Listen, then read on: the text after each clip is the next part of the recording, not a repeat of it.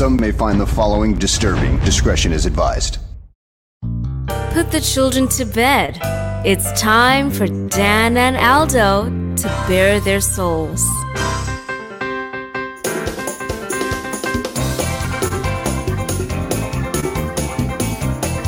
I love the Chicago Bears more than I do masturbating, and that is a lot.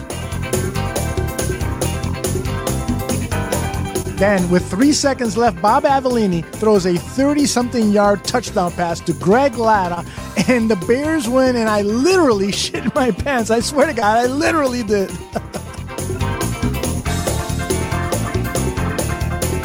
Eric Kramer, for me, I love the guy. He's a tragic figure. I mean, he embodies all that is. If they don't run the ball here, I'm going to vomit. I swear to God. Look, I don't mean any disrespect. He just didn't play that well. Not for a guy of his caliber. You know, they won, but I'm going to be miserable all week because they stunk.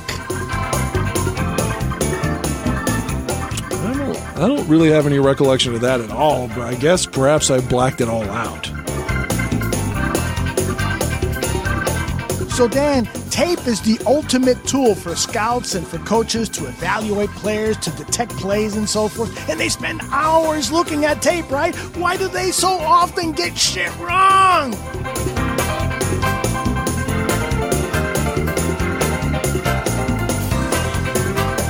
Ladies and gentlemen, Dan and Aldo.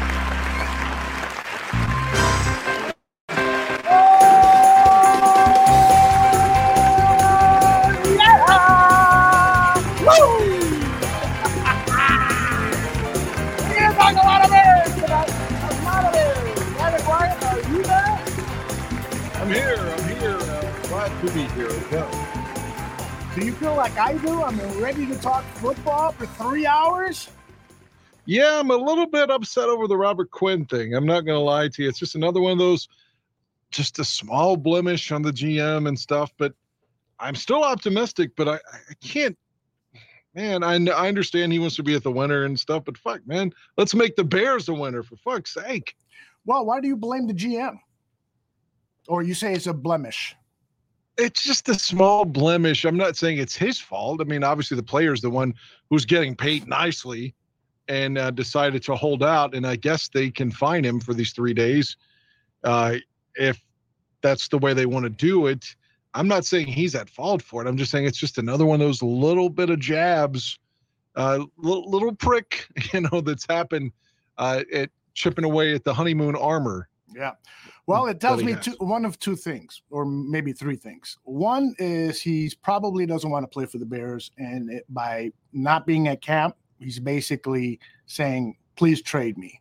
And so I'm hoping we'll get some news from Eberflus tomorrow, whether he could be at camp tomorrow. We don't know. But if he's not, maybe we'll get some news that Poles has told him, he wants to seek a trade, and perhaps that's announced.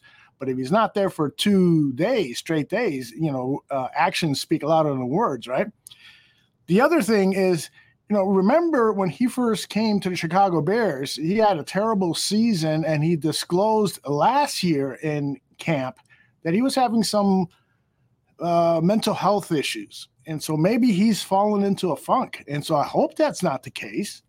But if he's back there again, hopefully the Bears can get him some help, and he can come back and play at the level that he did, or maybe there's some other place that can help with his mental health, and a trade can be accommodated.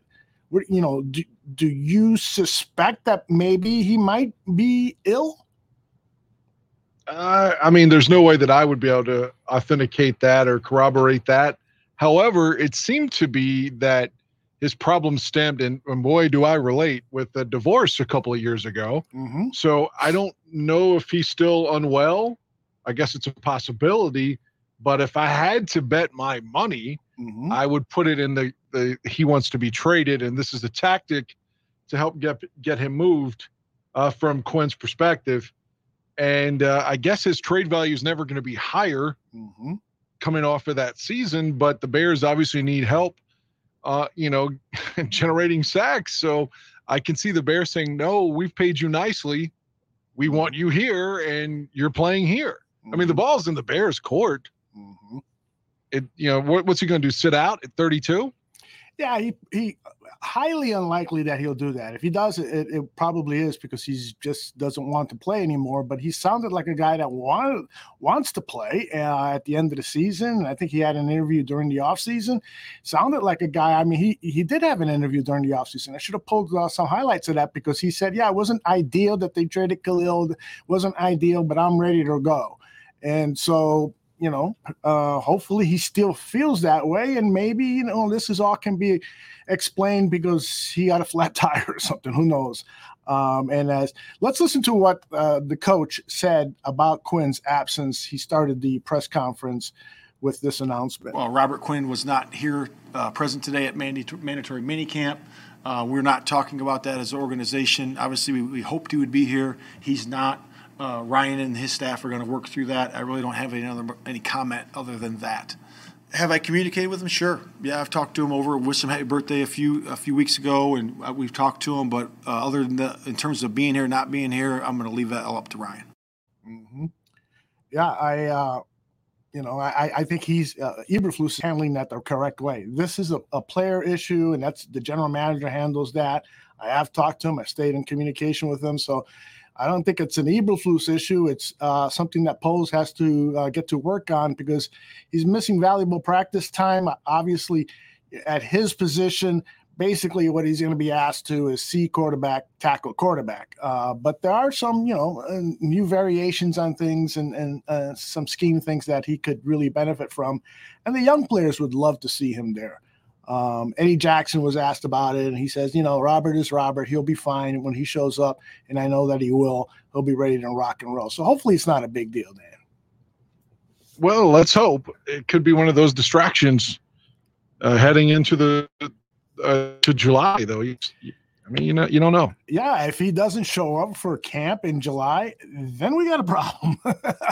And hopefully that's not going to be the case. He will either give the Bears assurances that he will be there for camp or he will be moved. And I was talking to Vinny Parisi, and actually the conversation started with Olin Kreutz online. I said, maybe we can move him for an offensive lineman. And Olin sort of rightly said, you're not going to find a lot of takers for a 32-year-old pass rusher. But Von Miller was traded last year and he's about 31, 32. So there are teams that would love to have a guy who's coming off an 18-sack season and is a pass rushing specialist. I did some quick research, and Dalton Risner, the offensive guard from the Denver Broncos, I met him down at the Senior Bowl. He's a guy that plays with that Olin Kreutz intensity. He's a guy that buries his blocks. He takes his opponents down to the turf. He's got a mean streak, but a super nice guy, smart guy. His first 2 seasons with the Broncos, he played very well.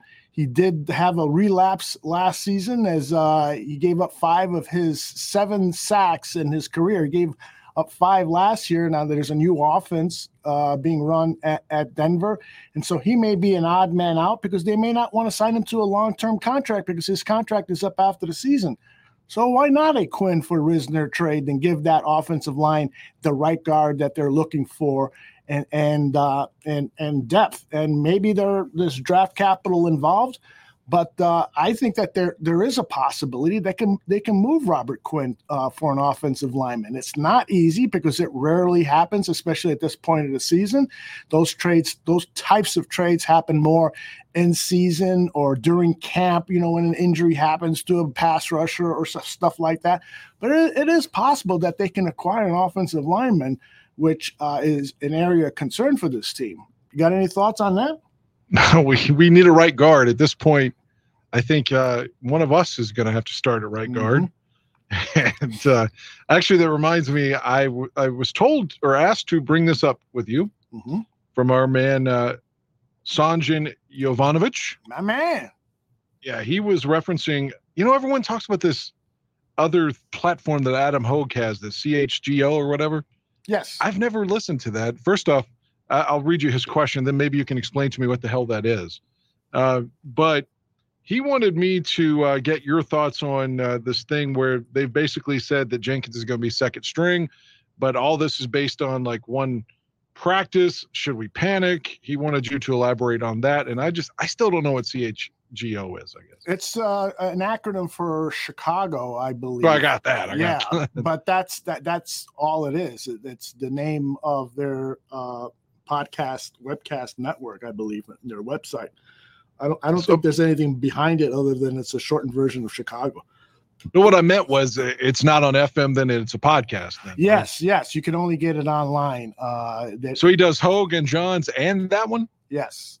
Yeah, I think he does, and he writes, I think, still for I forgot if Hogue writes for WGN still or what, but I think he's still writing somewhere. But I'll tell you this about Jenkins. Now it is last week and today, Jenkins has been with the second stringers, and Eberflus was asked about that. This is his response. Well, I would say that, remember we said we were going to do 6 practices in the beginning. We're going to finish off this way. So we're going to finish off the rest of minicamp with this alignment. And then we'll decide at the end, hey, we like this alignment, that alignment, or like I said, don't like either one. Let's go with a new one. And so we're just assessing guys' talents, assessing their skill level, and going forward from there.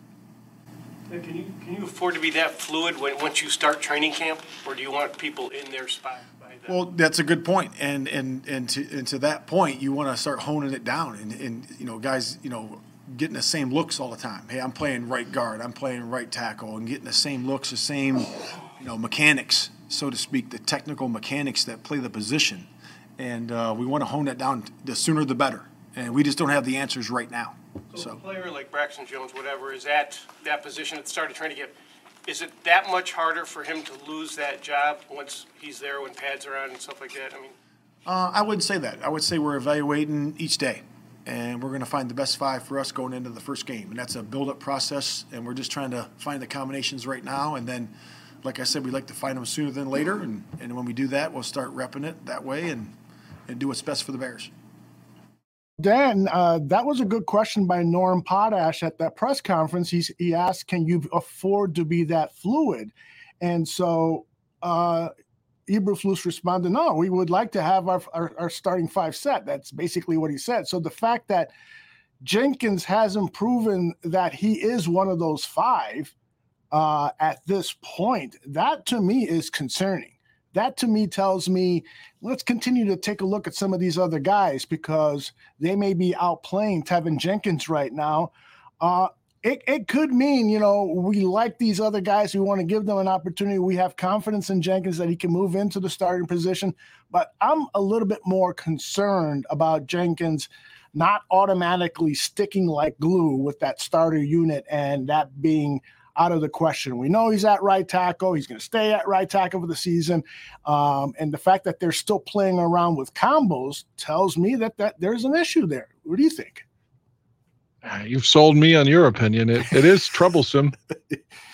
And it felt like, I know he struggled, but he was thrown into the absolute lion's den last year on like first snaps ever on a primetime game. Mm-hmm. Monday Night Football, and I just thought, this guy is going to be all right once he gets more playing time. I really am disappointed because from listening to him talk and his demeanor, I was rooting for him, and maybe he can still ultimately succeed, but this does make you think, is this another one of those Ryan Pace picks where you're like, man, it was a fucking bust? Yeah, we've got a history of drafting offensive linemen in the first and second round who don't turn out.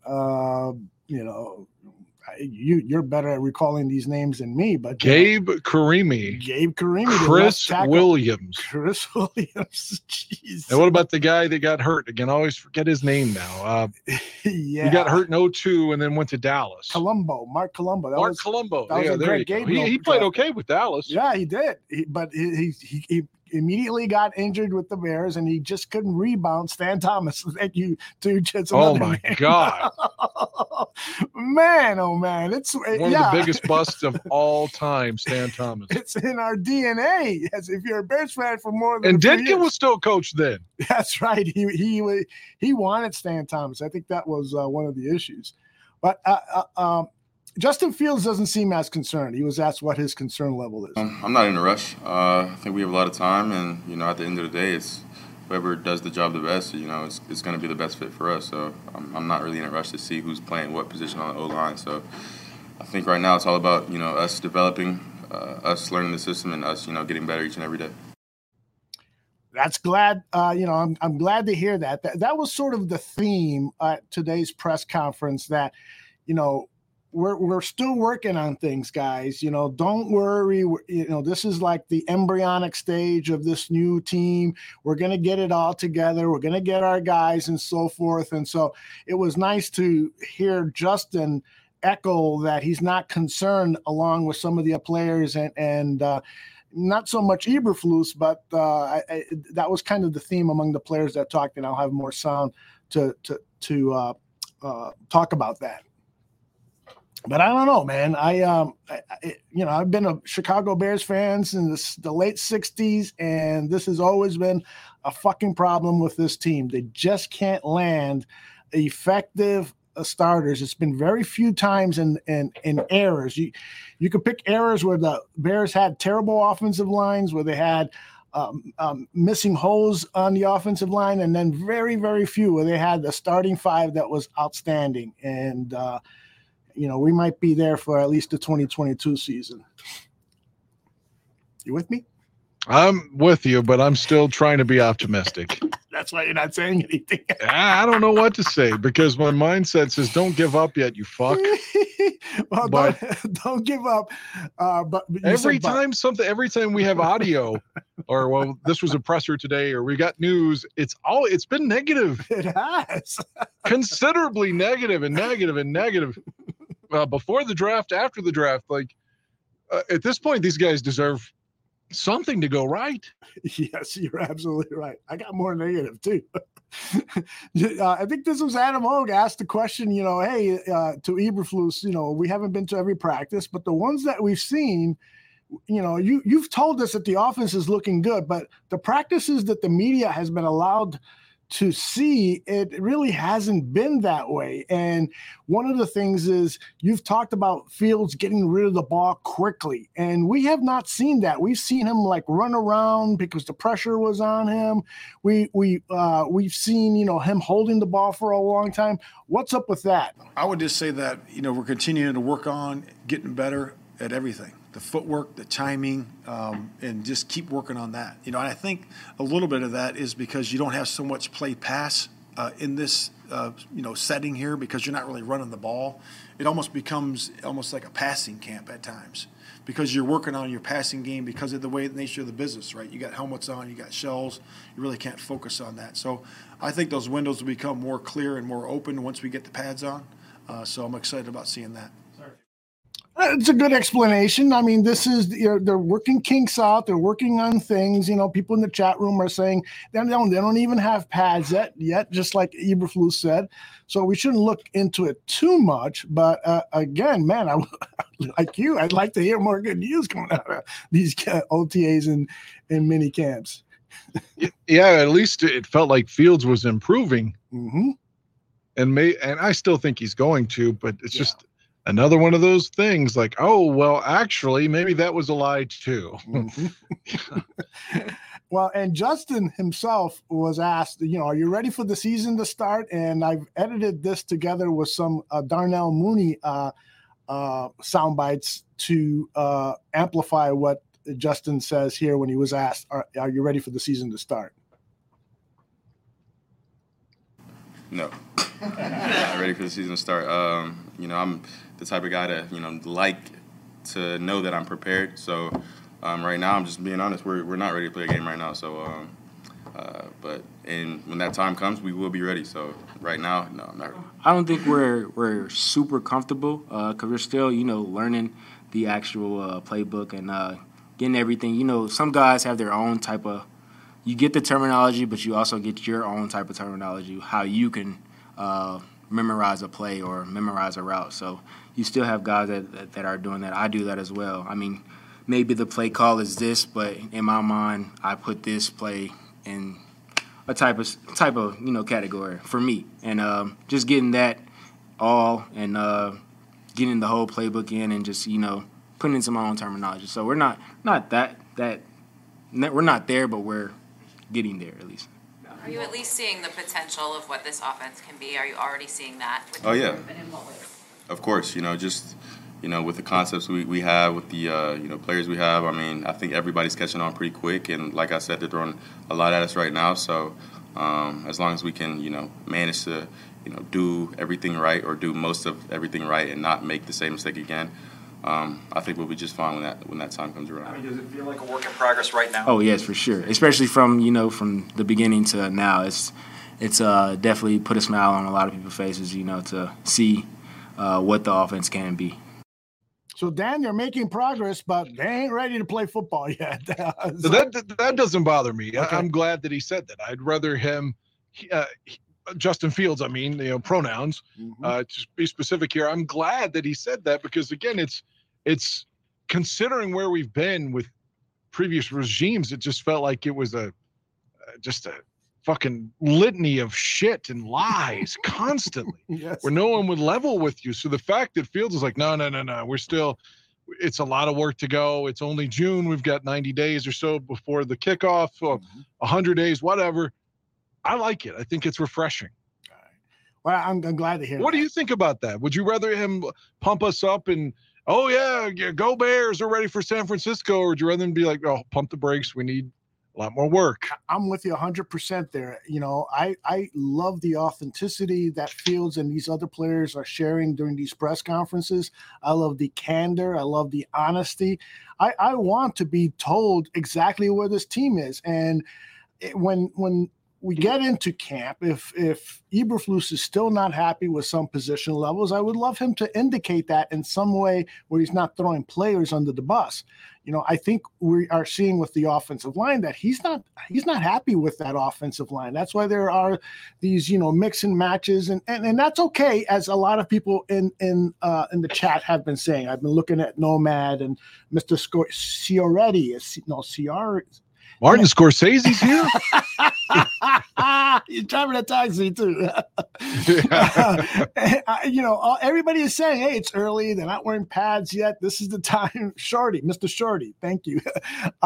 So it is true that, we can't rush to any assumptions, but to answer your question, yeah, I love the authenticity. Now, there was a lot of good news too. So, for instance, Darnell Mooney is asked about the wide receiver room, and look at how he kind of volunteers one player's name while he's discussing the room in general. I love the room. Everybody has their own personality, but players-wise, everybody has their own type of style of play. A lot of guys can do some of the same things, but it's a lot of guys that's gonna bring some good things to the table. One guy, Bayless, man, when he gets the ball, y'all gonna see, man. He can fly. He's gonna be a playmaker for sure for us.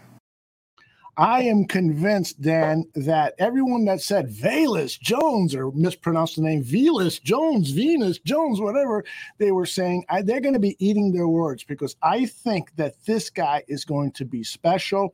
Luke Getsy wanted him because he wants a guy where you throw the ball to him 5 yards and all of a sudden he's 80 yards downfield.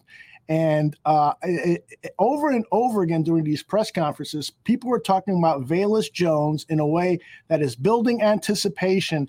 And when you put that into the context of what we were just talking about, where people are being truthful, candid, and authentic, that makes me feel really fucking good, man. I have to admit, I was one of the guys that was upset when he was drafted, but not for the same purposes or reasons that so many others were. Because, again, being someone that doesn't watch college football except occasionally, and frankly, it bores the shit out of me more often than not, I didn't know whom, the other wide receivers were that other people wanted, other Bears fans. I just knew at that moment in time, I wanted an offensive lineman. Mm-hmm. So because they'd gone safety and corner in the previous two picks, and I was okay with that too. because the secondary was deplorable last season. But I thought, okay, the next thing, you've got to go offensive line. I don't care if it's a guard. I felt like center was okay after a free agent acquisition from Green Bay, but I wanted either guard or a tackle there, preferably a tackle. That's why I was upset. But since hearing Jones, his interviews and seeing him show up and with a suit and all that, Yeah. I like him. And I've never objected to him being 25 either. Yeah, I don't think that means shit. In today's day and age, wide receivers can play into their mid-30s at a high level because of the conditioning and all this stuff. This guy, man, oh man, I'm just super excited. When you look at that college tape, every time he touches the ball, something exciting happens.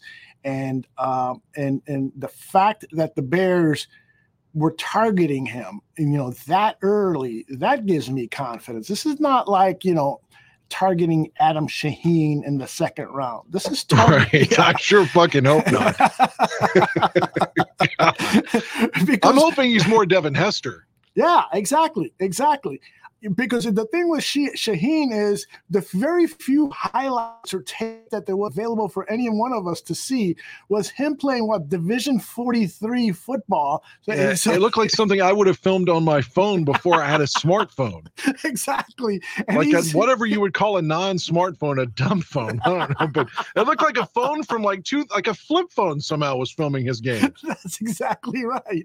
And there's all these smaller players just bouncing off of him and stuff. And people are saying, yeah, he's a mini baby Gronk. Baby shit is what he was. That stinky, you probably don't know this, Dad, because you haven't changed the diaper of a newborn, but that stinky baby shit, that's what Adam Shaheen was, man.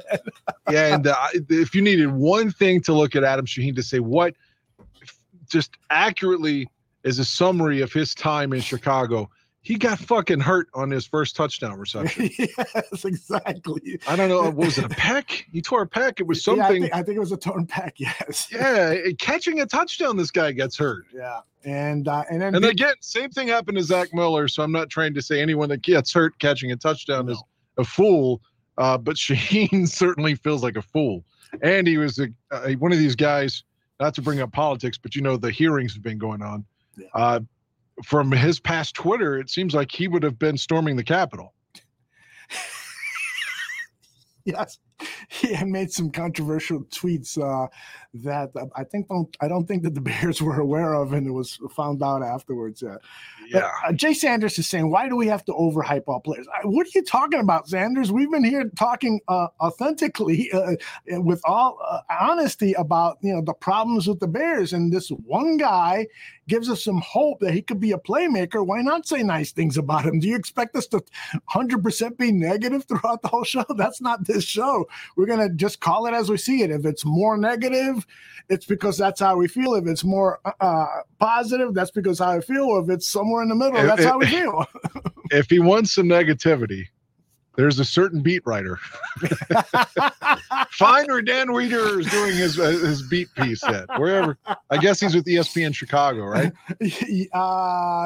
Dan Wiederer is still at the Tribune, Chicago Tribune. Well, I meant doing audio, like drops from camp and yes, such. yes, ESPN 1000, yes. And who was the person that replaced officially Jeff Dickerson? It was a lady, right? Yeah, she was on one of our shows here in the network, Courtney Cronin. Yeah. Okay, cool. I need to listen to her and see how she does. She is. What I really didn't like was that Jen Latta. Really? I liked her. Jen Latta was an asshole to me every time I interacted with her. Really? And it wasn't like I was like, "Ooh, you're hot." I was trying to talk Bears with her. Yeah, interesting. I liked her, and Courtney Cronin. I forgot what show that she was on here at the barroom. But I was, it was a double-A team. I was super impressed with her. And I think I've picked up on her voice now, and she's always asking some really good questions. Some of the questions during these press conferences make me cringe. It's like, how many times can you ask your head coach, how is Justin Fields developing? It's like been a week since you asked that question. And it's like the same questions over and over. And I don't mean to sound like a sexist, because that's not what I'm trying to do at all. But a lot of the questions from female reporters are about how do you feel about this? How do you feel? Which is good. You know, you want to get into the emotion of the game, and you want to get into, people's feelings. But I wish that they and all of the reporters really would ask a little bit more X's and O's. Like, you want more of a hard news angle. Yeah, I think that's where I come from, the sports journalism world. And so, for instance, one of the questions I would love to see asked of Justin, of Eberflus, and the next time Getsy is up there, is about Justin Fields' motion. Because every time I see a clip that the Chicago Bears share on their account on Twitter, Eberflus is still, not every pass, but a lot of the clips, he is still doing that loopy wind up on the pass. Now, I've gone online, and great quarterbacks also have that, but that's been one of the things that has been criticized, because in the NFL, you want to get rid of the ball as quickly as possible. Now, maybe he is getting it out more quickly, and still using that loopy delivery, but I'm actually going to put together a tape of how there is a drill, Dan, where they are holding a pad along. It's almost like the touchdown marker, but it's about 6 feet long, and they're holding it at the quarterback's numbers. And the quarterback can't go below that pad. He's got to keep that ball up and by his ear and fling it. And that's not what I'm seeing out of Justin Fields on a lot of his throws. And so that, I think, would be a great question for any of the reporters, male, female, anybody, to ask. I didn't mean to be critical of the female reporters, but Courtney Cronin is one that I really like. She asks a lot of great questions that are the types of questions I like to hear responses to.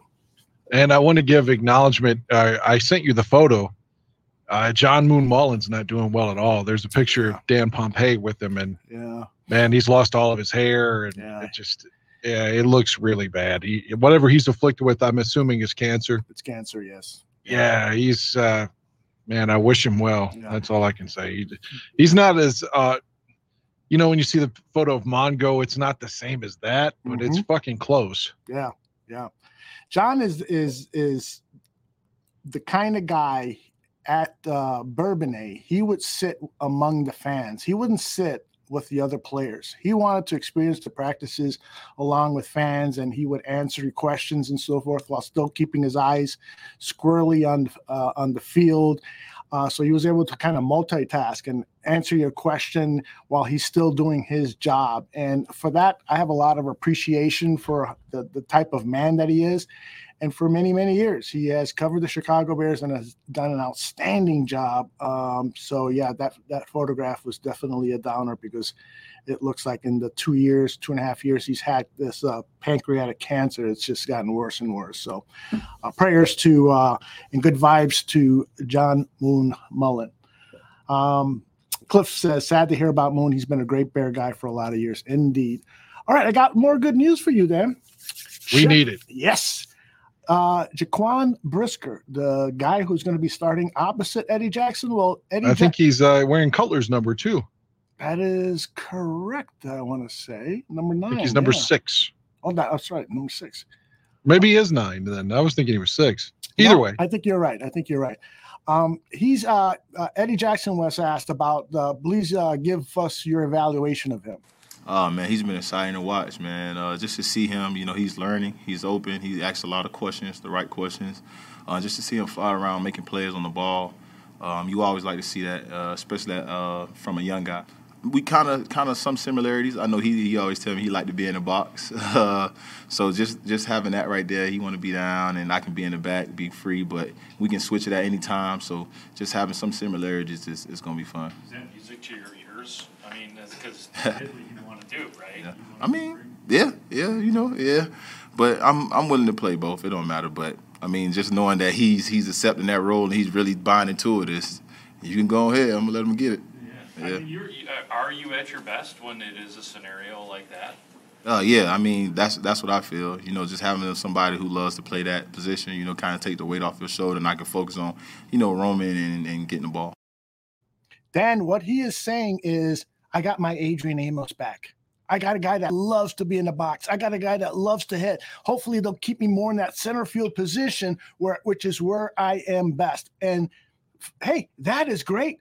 If Brisker is going to be that hard-hitting guy who's going to be tackling the running backs and making those hard hits, and Eddie Jackson is going to be more of that turnover guy, hey, we've got a solution. Now, I know in today's NFL, they want to make those safeties as interchangeable as possible, because you don't want the quarterback to always know, it's going to be Eddie back there, and just avoid throwing wherever Eddie is. So there's going to be some different looks. But if 65% of the time Brisker is in the box and Eddie Jackson isn't playing center field and making interceptions and watching deep passes, I'm feeling better about this defensive backfield, and Brisker is going to be well worth the trade of Khalil Mack. Yeah, I like the pick. I thought we've needed safety help for years. I'm still not sold on Eddie Jackson. I knew you were going to say that. I'm sorry. I hope so, but I don't know, man. It's just I just think Nathan Vasher, he looked so good, had all those interceptions, and he got paid and never was the same again. It's the same kind of feeling I have about Eddie Jackson. Mm-hmm. I love what Mule says here in the chat. I seriously doubt that Flus will put up with any safety not tackling during the game. I agree with you, Mule. I mean, if this guy allows Eddie Jackson to get away with the Olay plays that we've seen where he's just not tackling well, then if Eberflus allows that to happen, then that's going to be a huge strike against Eberflus. I bet you, if I had to make a parlay bet, Eddie Jackson is benched by midseason. Really? I hope I'm wrong. Shit. I hope he has this resurgence, like comeback player of the year kind of thing. But then again, Robert Quinn had 18 and a half sacks, and he didn't get comeback player of the year. At this point, Eddie would have to have like 22 interceptions to get comeback player of the year, but because he's with the shitty Bears, right? Mm-hmm. It's hard to get any recognition for the Bears at all. Yeah. Not to sound like, poor us or whatever, but that's just the facts. Mm-hmm. But I hope Eddie comes back strong and tells me to shut the fuck up, but I just don't think that's going to happen. Well, it's interesting what Nomad wrote in the chat. He says, Eddie just admitted it's kind of a business decision for him to tackle, not tackle. I agree with that, Nomad. That's what I got out of that soundbite too, especially if you saw that, if you would have seen his facial expression when he was asked, that's what you would prefer to do is play that center field position. He was like, yeah, fucking A. I don't want to hurt my shoulder. I can almost get away with that.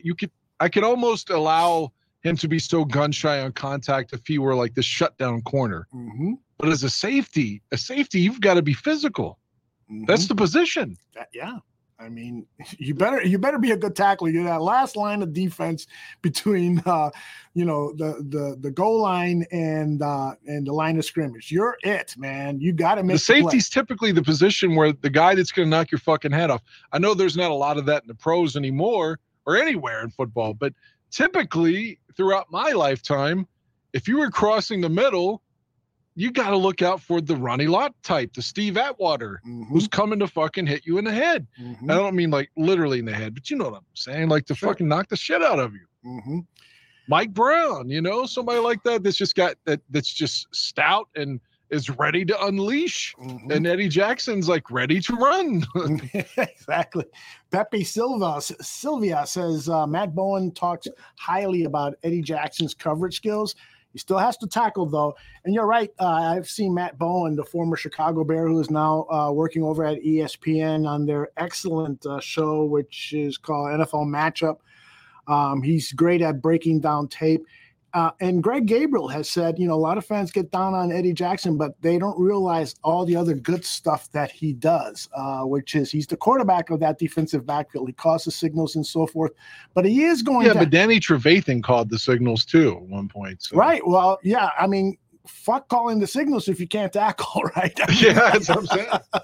So that is kind of one of the three pillars of the game that's never going to change. One is tackling, two is running with the ball, and three is throwing the ball. So now Eddie was asked about is he being coached differently, with this new coaching squad and the fact that he's the fact that he's a veteran. Is he being coached differently by the new staff? They coaching me like I'm any other player, and that's what I love. You know, they challenge me, Coach Dre. You know, he continues to challenge me, Coach Williams. You know, he coaches me up on little things and stuff I need to improve on. Like he came to me today, asked me something I need to work on every day. So just to have that, you know, just treat me like any other player, you know, just taking that coaching and not being afraid to coach. You know, some people like to come in and kind of be, you know, skeptical or telling older guys how to play or this or that. But them just coming in, stating their opinions, and me just taking the coaching, I like it. But are they making any changes that, like, if you were a rookie, would have been much easier to go along with as opposed to being an established player, that are changing your style or whatever? Me, I take all coaching. You know, I approach it just like I'm a rookie. You know, it's a new coach. Coach Dre, his record speaks for itself. You know, the type of players he's coached in the league. So anything he tells me, I take heed to it, and I put it in my notebook. And, okay, if I need to work on this, I'm going to try to work on this, even if it's something with my stands or breaks or anything like that. I just take the coaching and run with it. I don't know. Eddie's impressing me with those words there. What'd you think? The tough question that should be asked is, Eddie, do you really think is it fair to say you've had 3 bad years in a row? Your response to that, Mr. Jackson? No, I like the way you put that. I was actually thinking about that before the show. How would I have phrased the question about, you know, the fact that his play has deteriorated some? And one of the ways that I might have asked the question is, you know, Eddie, you're on social media, so you must see that fans are upset with your level of play over the last 2 or 3 seasons, and in particular, your tackling. And so, what are you doing to improve that? And do you understand why fans are upset? Something like that, you know. But you're right, that question should be addressed. And at one press conference, it was. I don't know if it was the last one Eddie did or if it was late last season, but he was asked about the tackling situation. He says, yeah, I admit I have to improve my tackling. I think it was late last season. So keep on them. I think that reporters' questions can really help a team. That's not their job. They're there to be an adversarial media. They're there to ask tough questions and stuff. And so if you do that, if you do your job, members of the media, then those players are going to get together. And the perfect example is the Mike Ditka era.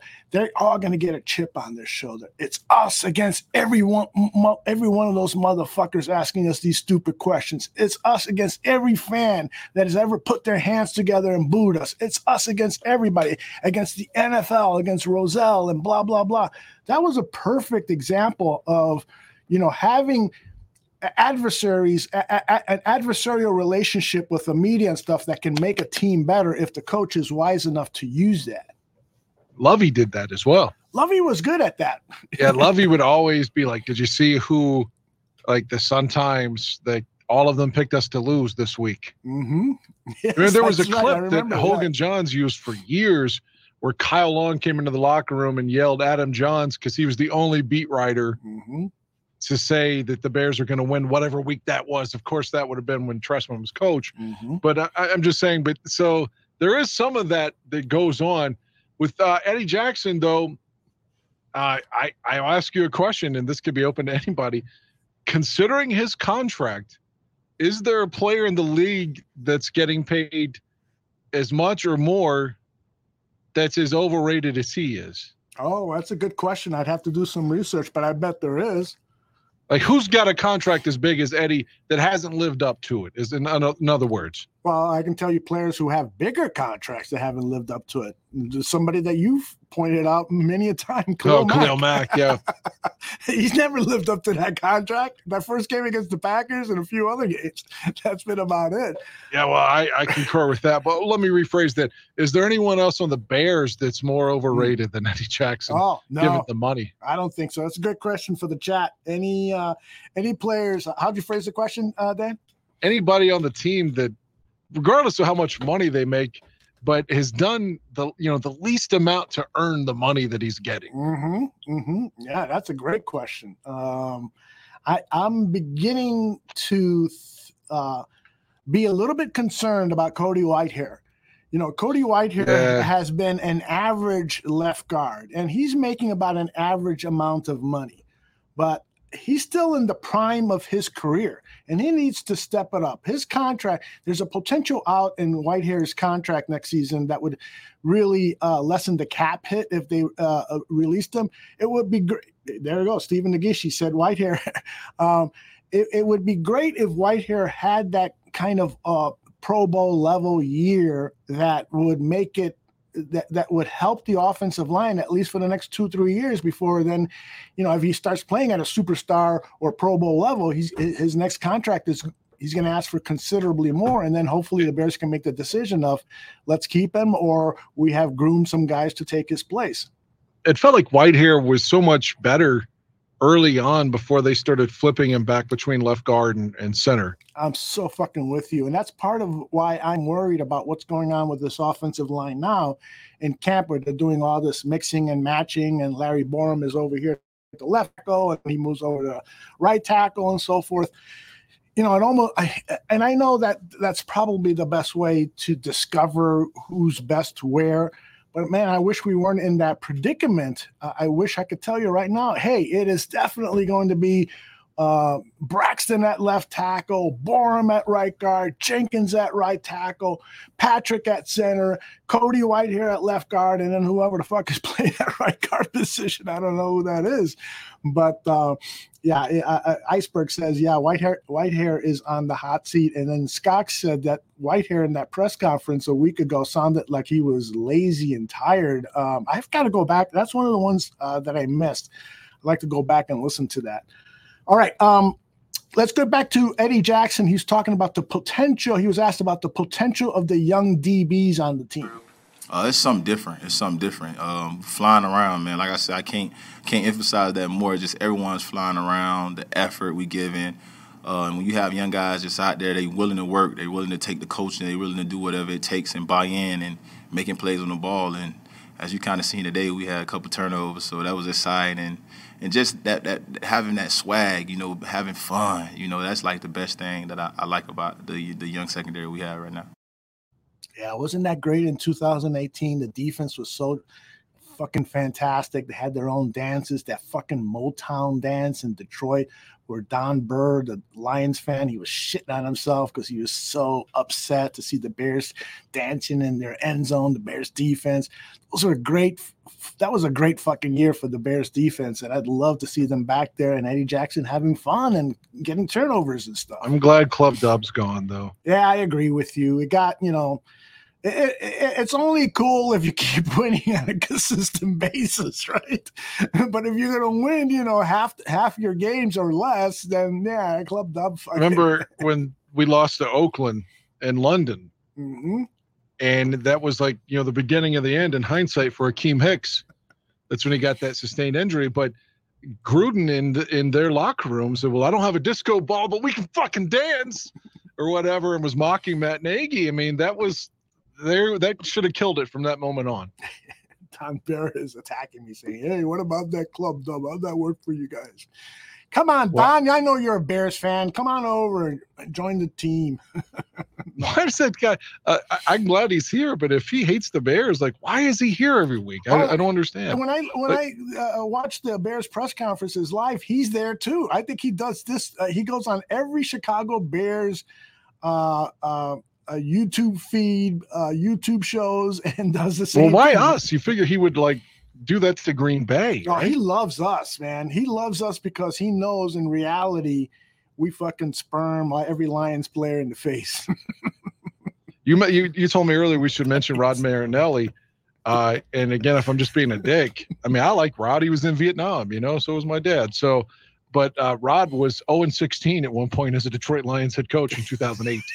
Yes, I think Don Burr knows that, which is why he's here, because he hates us.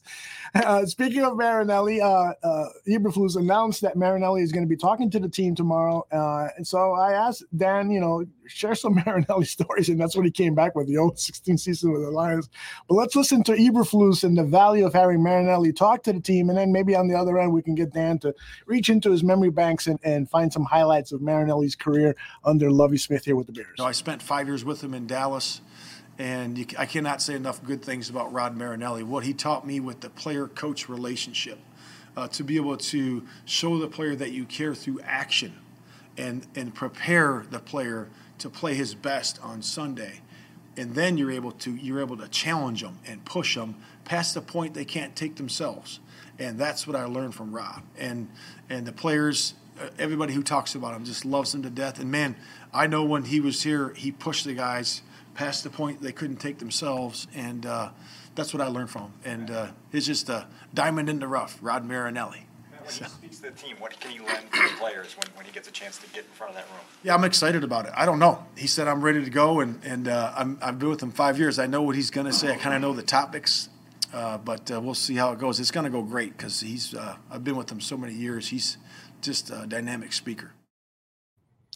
Well, I mean, I love the fact that Eberflus has learned some good things from Rod Marinelli. That whole spiel where he talked about how he prepares for players and gets the maximum out of them is outstanding. What do you remember about Rod Marinelli other than his 0-16? No, but all jokes aside, the 0-16 thing is what I think of, and really? but that's my point. Is he wasn't ready to be a head coach, right? Well, let me tie it in here, connect the dots. It would be difficult for any coach to go from 0-16 to anything beyond that is positive. Mm-hmm. Most coaches would be out of the league after being 0-16 or doing the USFL or NFL Europe or whatever the fuck the minor league was. Mm-hmm. Mark Trestman, for example. Run back to Canada, Mark, that kind of thing. But Marinelli, if you remember when he was working for Lovey as a defensive coordinator, all the Lovey guys, whether it be Urlacher or Briggs or Tillman, everyone had this immense respect for Rod Marinelli. And I'm not saying that it shouldn't have been there. That's my point, is though to be a coach, to lose face, to go 0-16 and still command the respect of your players, that says something about you, in my opinion, because a lot of people would just look at you and say, you didn't even, you lost every game the whole season. Why should I listen to you? But he was still able to reach grown men and command respect. So to me, that is what I think about Rod, is to say this guy must just be awesome with everything Mark Trestman wasn't. Mm-hmm. When you go in the locker room and they say he's not a leader of men, well, Marinelli clearly is. Yeah, I agree with you 100%. And those words by Eberflus on Marinelli and the compliments that I've heard from Lovey over the years about Marinelli and other coaches and stuff, the guy is held in high esteem throughout the league. And so I'm glad he's going to be at Hallis Hall tomorrow talking to the players, and hopefully he can fire them up so that these last 2 days of our practice are productive. Lots more stuff here. Not lots, but I got about a half dozen more sound bites I'd like to share, and then we'll bring in the Tuja.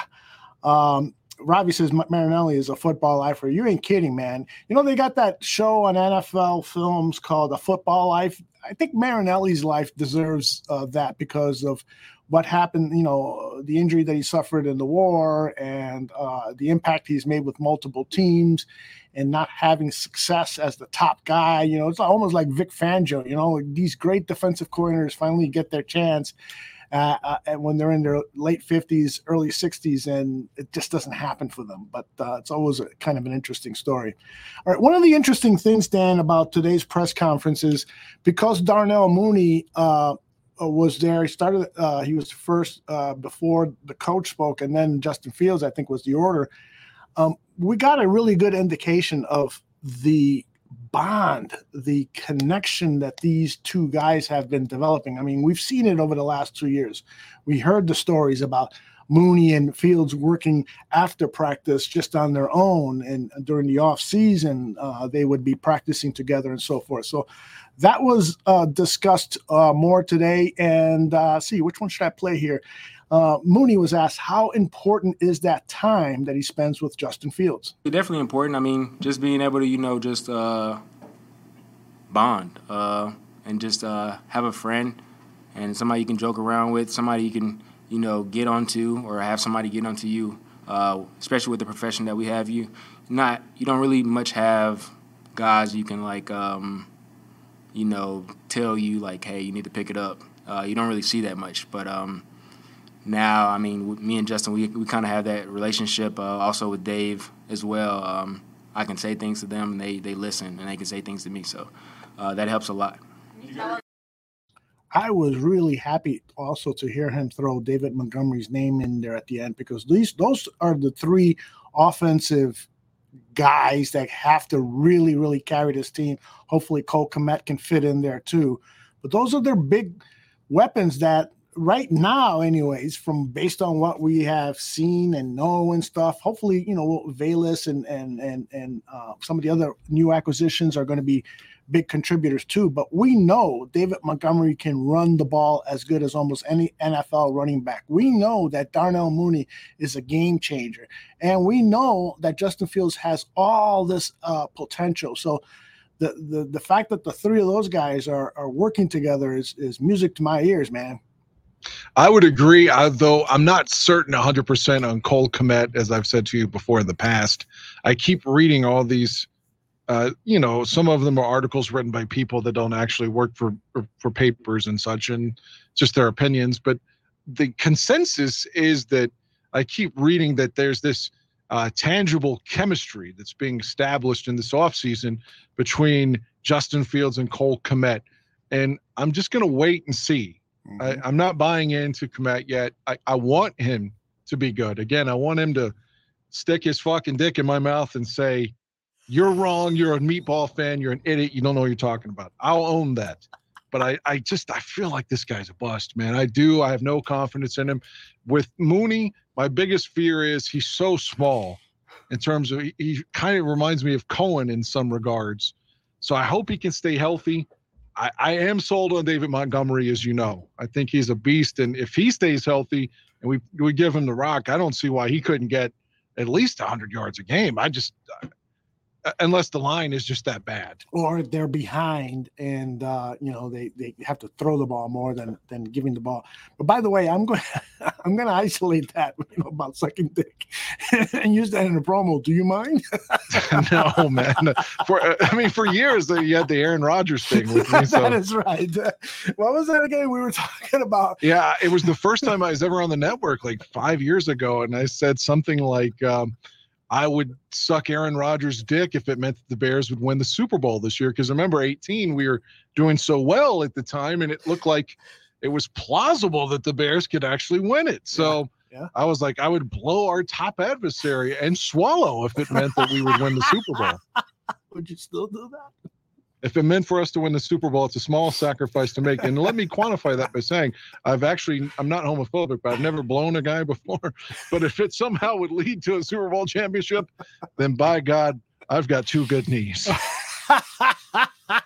I love it. I love it. All right, more on that chemistry between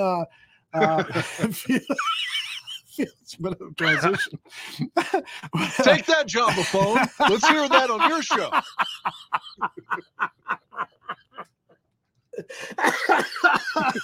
Jesus. Okay. This is Fields talking about how Darnell Mooney pushes him. He honestly, makes me want to do more. Just seeing, how much he works. How hard he works. It just, it's kind of contagious. So, really just, getting more guys around us, letting them see how hard we work. I think, just them seeing that will just make them want to work.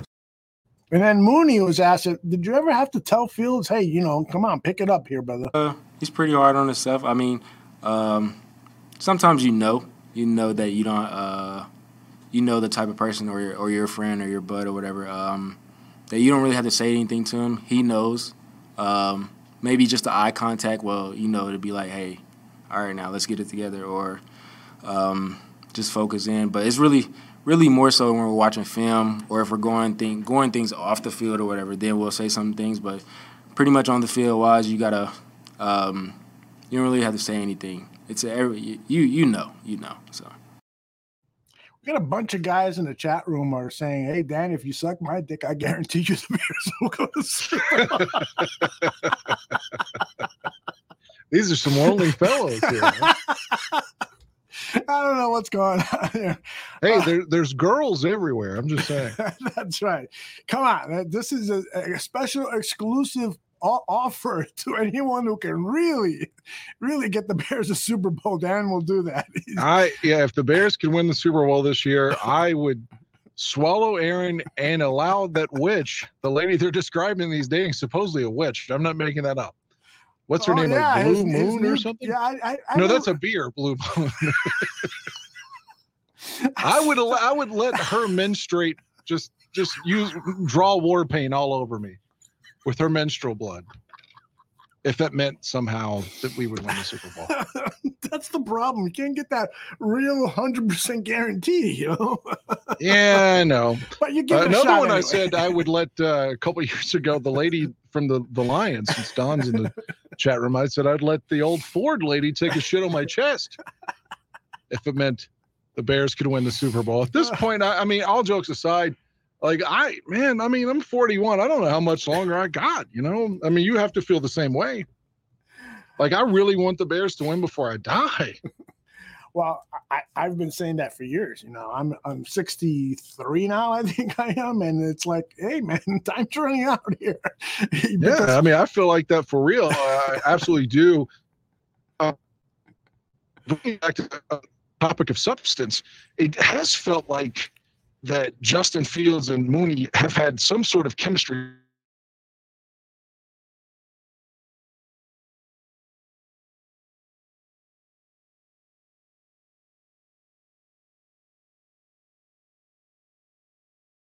Hold on a second. All of a sudden I lost you, but I think you're back. Go ahead. You were saying. I was just saying everything we wanted chemistry-wise from A-Rob last year with Fields. It felt like he and Mooney were the duo, even if statistically that didn't hold true fully because Justin struggled a bit in his rookie season. But if you're telling me that they have this, you know, this tangible chemistry that's going to lead to success in the 22 season, I'm buying that one. I can't buy the Cole Kmet one yet, but I am buying Mooney, and it's exciting, the idea of seeing Mooney run something other than a shallow cross. It's just like the guy's like how tall is Mooney? 5'8"? No, I think he's taller than that. I think he's 5'10". 5'10"? Yeah, he's not 5'10". very tall. Yeah. And they had him running all these inside routes at like 3 and 4 yards. I mean, I would be excited to see, and he's done well the first 2 seasons, obviously, but he's more, in my opinion, he's going to be in an offense better suited to exploit his tactics and his talents, not tactics, but his talents to exacerbate, to get the most out of him. And I feel like we've got people to do that. I'm sorry to interrupt. 5'11", 175 pounds, according to the website. I think that's where Tooch found that stat. But I agree with you there, Dan. You know, it was interesting, though, that today or yesterday, Mike McCarthy, the head coach of the Cowboys and former head coach of the Green Bay Packers, says if you want to be a number one wide receiver in this league, you have to play inside and out. In other words, you have to play that slot position and you have to play outside, because if you're only playing the outside position or you're only playing the slot position, it becomes too easy to figure out what you're doing. And Randy Moss would say, yeah, right. I went straight to Ken and I never went across the middle. That's right. And when he went across the middle, he was never looking at the quarterback. He was looking at who's around and that might hit him. Good point. But what a fucking talent. And still, I lament that he should have been and could have been a Chicago Bear. Should have been. He was picked, number 20 by the Vikings? And the Bears had the 5th pick, I think, that year. Yeah.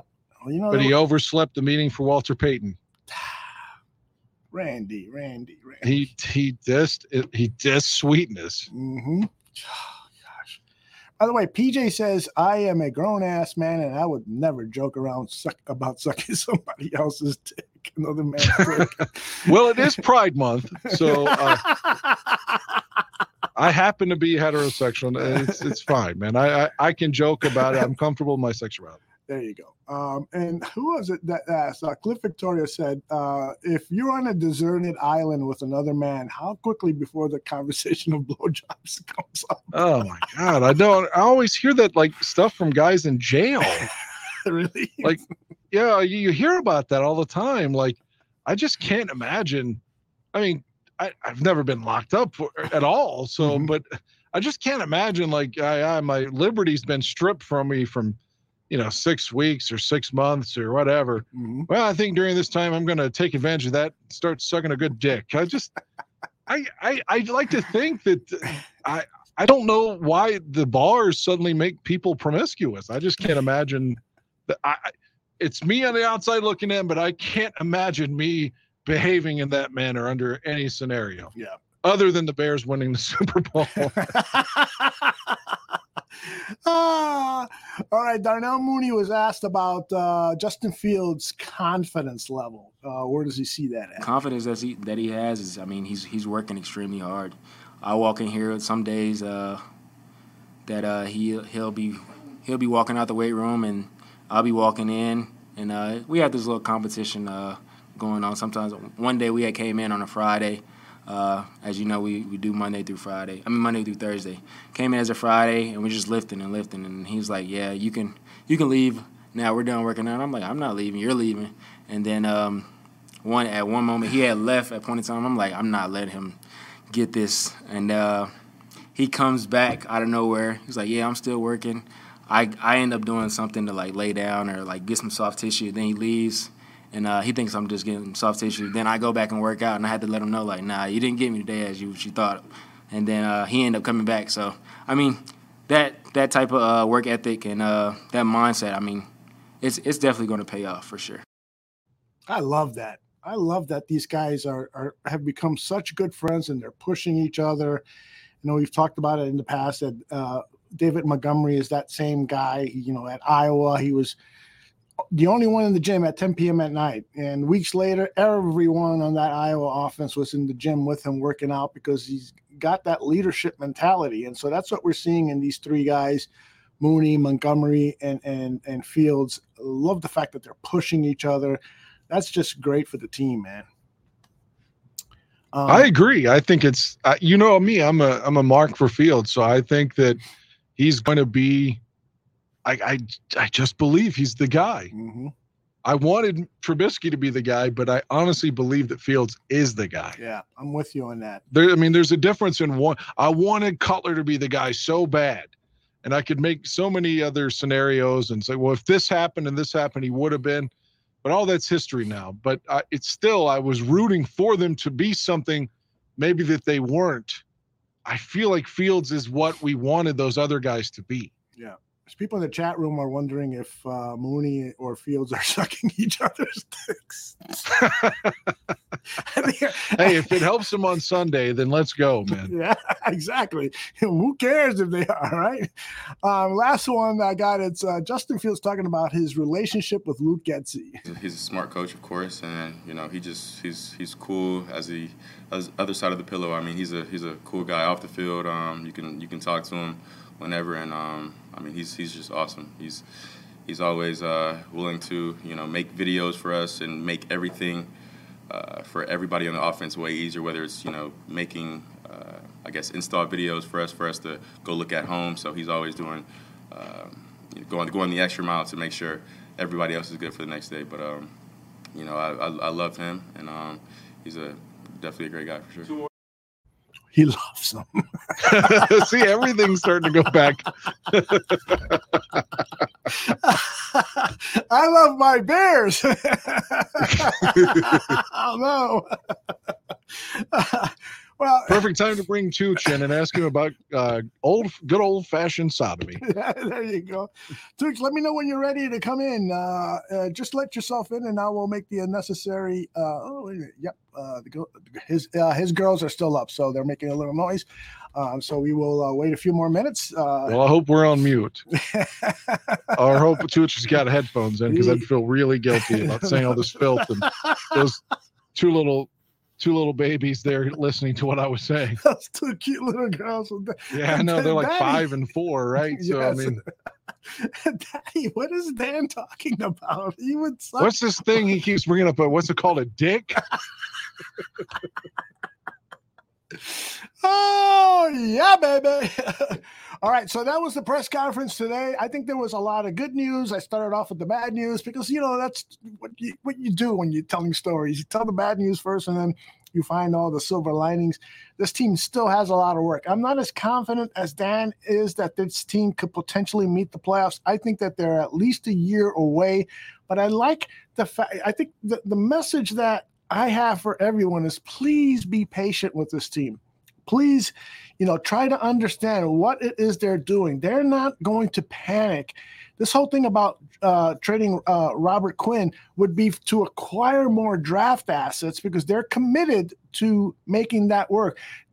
The DK Metcalf rumors of him potentially coming to the Bears in a trade for Robert Quinn, maybe that could potentially happen. But the fact is that he is going to demand that type of contract even more than Christian Kirk had. And if you remember the interview in the press conference that Ryan Poles, the general manager of the Bears, said about Christian Kirk, his eyes got scary with red veins in the white areas of his leg. He doesn't like the fact that wide receivers are now upsetting the salary structure. And so, he wants to, if he's going to pay anybody big money, it's going to be Darnell Mooney, because he has seen firsthand what a positive influence he is at camp, in the locker room, and how hard he works. Even when there's no OTAs, he's with his quarterback working on things. He was asked today, what are your plans to work with Justin in this period of time that we have now when this camp ends and when the official training camp opens in late July? And what did he say? He says, well, I'm going to take a week off to just work on myself, some wide receiver things. And then Justin and I are going to call each other and we're going to set up a time for us to practice together during that summer months.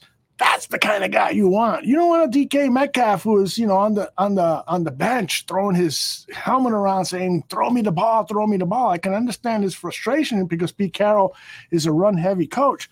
But, I prefer guys like Darnell Mooney who his – and here's another question. I didn't pull this, but he was asked by Mark Potash, who do you compare yourself in terms of wide receivers? All these wide receivers getting these big fat contracts now. Who do you compare yourself to?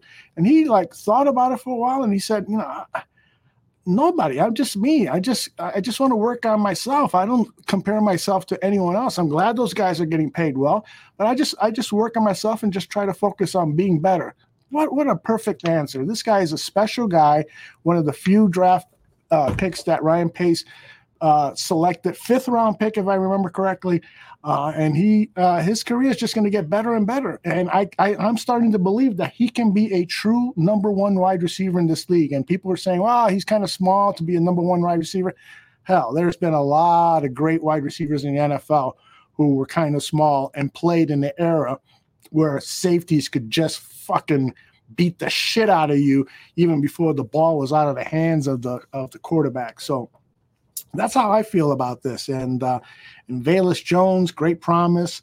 I feel good about this, but I'm not expecting a playoff season. You understand where I'm coming from, Dan? Yes, but again, I don't want to go through the same things I've said the last 20 podcasts. Sure. You combine the schedule, you combine the fact that Matt Nagy, the bald fuck, is gone, with a real offensive scheme, a real coach, better players on offense, a better secondary. I think it all adds up to a more competitive team than last season. Mm-hmm. Yeah, I'm with you, man. This team is going to be more competitive. They just got to fix this offensive line. I mean, if they start, Olin Kreutz caught a lot of shit on Twitter because he projected his offensive line would have Sam Mustipher at center and Dan Patrick, the new acquisition from the Packers, at right guard. I forgot who he had at the outside positions, but just the fact that he was entertaining the idea that that Sam Mustipher would return as the center, people were like, haven't you been fucking hearing, what the press? Yeah, but he and Sam are good friends in real life. I think he's just biased. Yes, I agree with that. He loves Sam. Now, I've seen a lot of hope in Sam, but there is no denying that he doesn't have the strength to be a full-time starting center. Now, maybe he's getting better. Maybe his offseason workout. Maybe he's doing things. Maybe the new outside zone scheme is going to be better suited for his skills. Maybe, in which case Olin would be right. But when Patrick said that they asked him, what position are you going to play? He said, and I'm quoting almost exactly, center. That's what I came here to play. That's what I've been told I'm going to play. And so I don't think this guy wants to give up that position. And the other things that why should he? Yeah. I mean, if his strength is center, we probably haven't had a good center since Roberto Garza. Mm-hmm. So, I mean, that's going back almost a decade now. His PFF scores now, PFF for what take it for what it's worth. But he's among the best pass blocking centers in the National Football League. And it's just not PFF. Other people have said that he's up there with that. So I love to have guards in the center that can fucking pass block, because that's the quickest route to the quarterback. I've said it for so many years now. You can get away with average tackles, but if you have a poor interior offensive line, your running game is not going to work, and your quarterback is going to have to run for his life. So we'll see. All right, brother. Anything else regarding the Bears that you want to talk about right now? I mean, it's early, but after the conversation that we've had, I mean, with minus all, the dick jokes, I actually do feel a little bit better about it, because I was feeling negative when the mic came on tonight. I was like, God damn, man, Quinn's holding out, and what are we going to get for him? How much drama is this going to manifest? We just need to be learning the system. But maybe you're right. Maybe he's making his voice heard, and he comes back when it matters in July. Mm-hmm. I hope. Jordan just posted something that's saying, bring in Trey Hopkins or J.C. Tretter and call it a day. J.C. Tretter, I know better than Trey Hopkins, because Tretter was with the Packers. Tretter was one of those guys Aaron Rodgers didn't want to see him leave. And then he goes on to Cleveland, has a couple of good seasons there, and I think he's now I think he's still out in the street. He's getting a little long in the tooth. I'm sure he would like to sign a multi-year contract. Can he play right guard? No, he is solely a center. But we've already got a center now. Yeah, Patrick can play that right guard position. He played it with Green Bay, so you could do that. And they're probably friends, because I don't know if there's careers overlap. I doubt it, but Patrick is a good guy. If Tretter was picked up for center, then why not? I could see that, but I don't think that's going to happen. I think this team is really, really depending on their coaches to get these offensive linemen that they have on the team now, get them up to speed. And it may not look real promising right now, but hopefully it will be. So we'll see. PJ asks, is a Quinn for Chris Jones trade possible? I don't know about that. I don't think Chris Jones, I don't know. To be honest, he makes a lot of money. It does make a lot of money. And that's one of the good things that I like about what Poles is doing. He is trying to be as conservative as possible with his finances, so that when he gets to that point, all right, I'm ready to spend on free agent dollars. And the reason people are going to want to come here is because Jordan Fields is playing great, because we got a young core of players. This is a very promising team, and you can lure some best players with money. So I don't know. I don't think he's Chris Jones is the right choice. And then Mike Pennell was signed. Cliff asked if he's a starter or rotational player. It's funny because they released Jeremiah Toshu and then signed Mike Pennell for the middle of the defensive line. Whom they cut last season.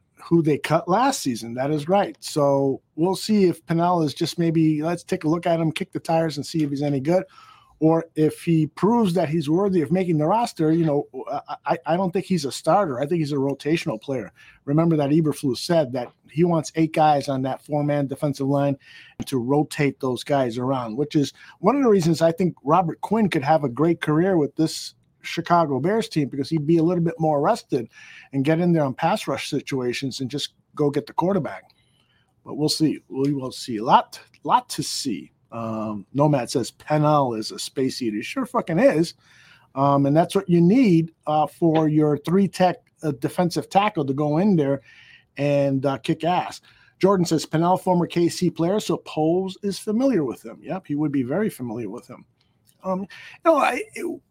Maybe next week we'll do a little research and come prepared to talk about free agents that are still out there on the street and talk about possibility of kicking the tires. There aren't a lot of great names, but there's certainly some. So we'll look into that. Dan, how was your weekend? Usually we start the show by talking about a little bit about your personal life, what's been going on and so forth. What happened this weekend? Did you get lucky? I just worked for the most part over the weekend. Really? Like I said, I'm in the midst of I'm not off again until Saturday the 25th when I have a concert. Like I said, Everclear is not my favorite band, but it's 2 miles from my house. Oh, so I'm gonna go, but that's the next off day that I have. Mm-hmm.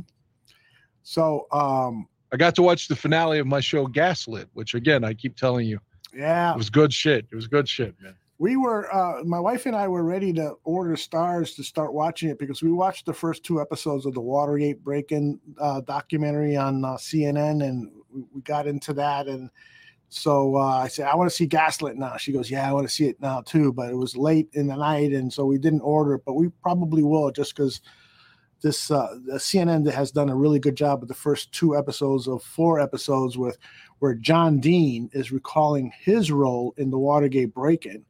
And John Dean knew he was fucking headed to jail. He was taking the fall for Nixon, and I said, "Nah, I don't think I'm going to do that. I think I'm going to rat." And he did the right thing. Well done. Have you seen any of that, or have you seen the promos for it? I haven't seen what they've done recently, but going back years and years and years, like when it was like the 25th anniversary of Watergate, the 30th anniversary, like I said, I've watched all of those. I've even read the transcripts. So yeah, I mean, and that's fun. I mean, just some of the things that they talk about, like, it's just so off the wall and crazy. Yeah. But and then when you're listening to like real meetings, like, the proverbial fly on the wall with the president of the United States, like talking about like, Vietnam and real life stuff, it's fucking incredible to me, that access. But, one of the things I learned from Gaslit that I never knew, and it's such a minor like tidbit, but I did not know this, is that G. Gordon Liddy had his sentence commuted by Jimmy Carter. Yeah. I didn't know that. You would never have that today. Oh, fuck no. There would never be, especially a Republican, that would ever commute the sentence of a Democrat. Maybe that's vice versa too. Well, I don't know. It was interesting that in the January 6th committee hearings, we learned that Sean Hannity tweeted to Trump that he should pardon Hunter Biden. I don't know why he thought that would be a good idea for Donald Trump to do, but it is true. It's one of the 5 bullet points that Sean Hannity sent to Trump when the insurrection was happening. When number 1 was, stop talking about the stolen election. At least Hannity kept it real with him. Like, I would have almost expected, if you would have told me 6 months ago, do you think Hannity would have been one of the guys like Rudy that was like, oh, we're going to stop the steal and blah, blah, blah. I would have thought that Hannity was probably one of those true believers, but it appears that his intellect is, above partisanship, at least on a private level. Yeah. Well, and we're learning, a lot of people who were, Trump MAGA type people in the White House were telling Donald Trump, hey man, it seems to be everybody but Giuliani. BJ saying, oh no, not politics. We're just talking about the news. It's not politics, BJ. Yeah, I mean, there is, major hearings happening in the country. It's not like we just brought this shit up just because right. We want to beat a partisan drum. I mean, it is newsworthy. Yeah. I mean, it's kind of important, BJ. Fucking bunch of people stormed the Capitol and wanted to kill Mike Pence, the vice president.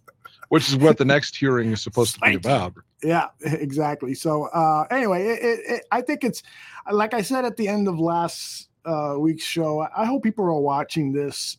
I think that anyone that is and has an open mind, they've got to be questioning, what the fuck happened here during this last presidency, and people that donated money.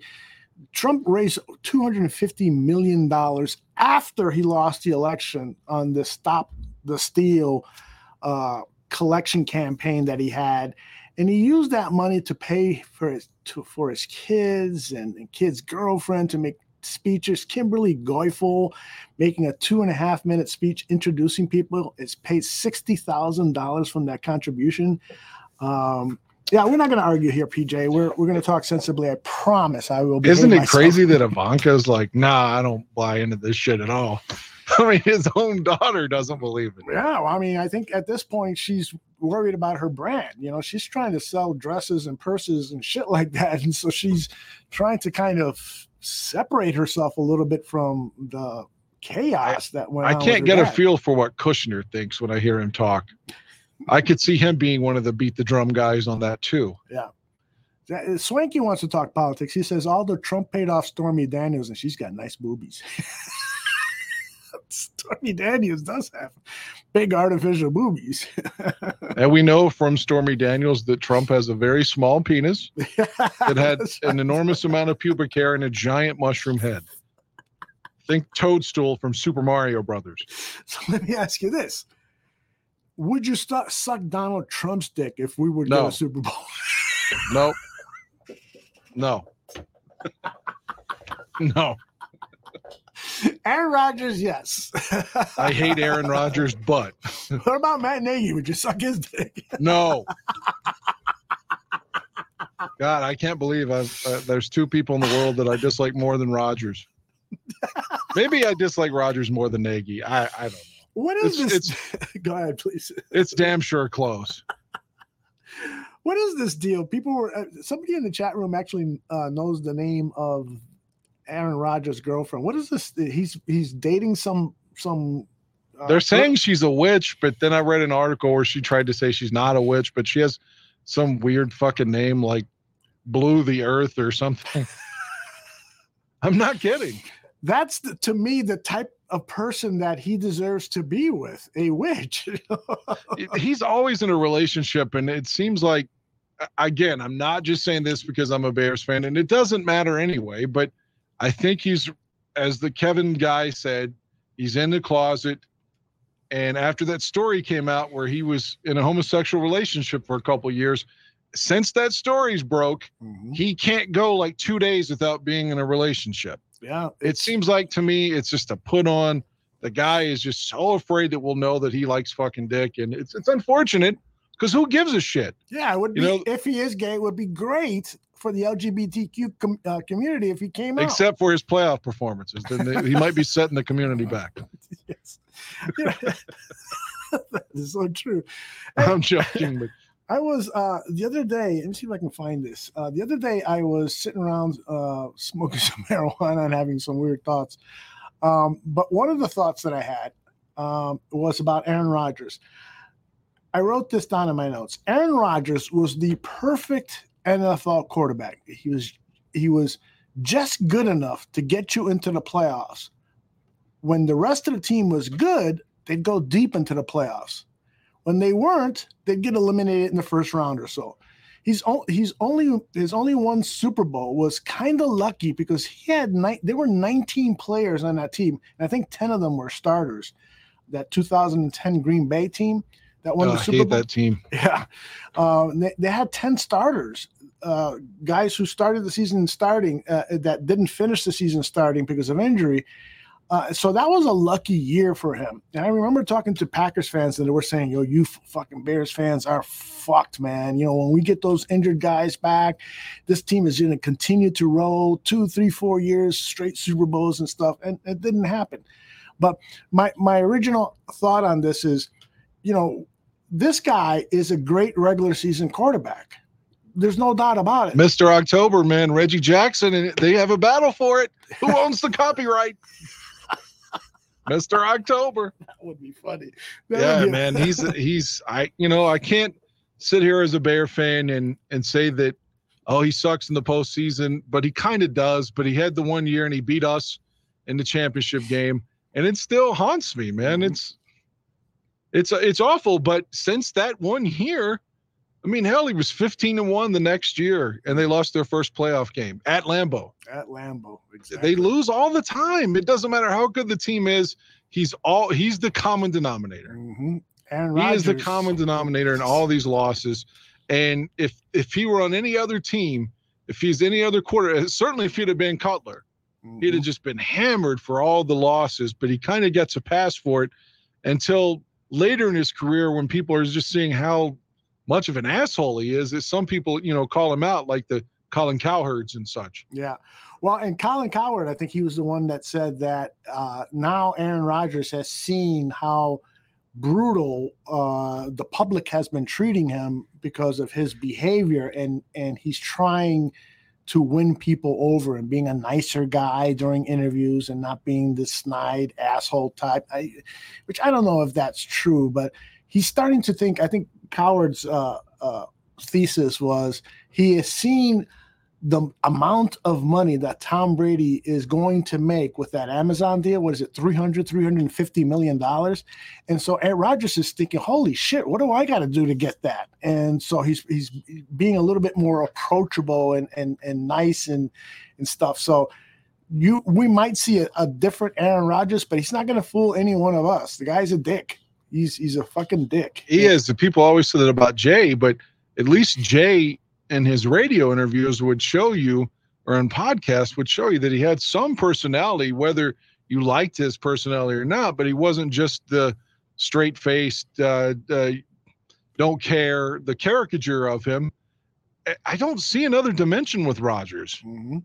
Rodgers really does seem like the asshole that Cutler was portrayed as being for so many years, and maybe rightfully so for Jay. I don't know, but Rodgers is right out of the same cloth, to use a cliche.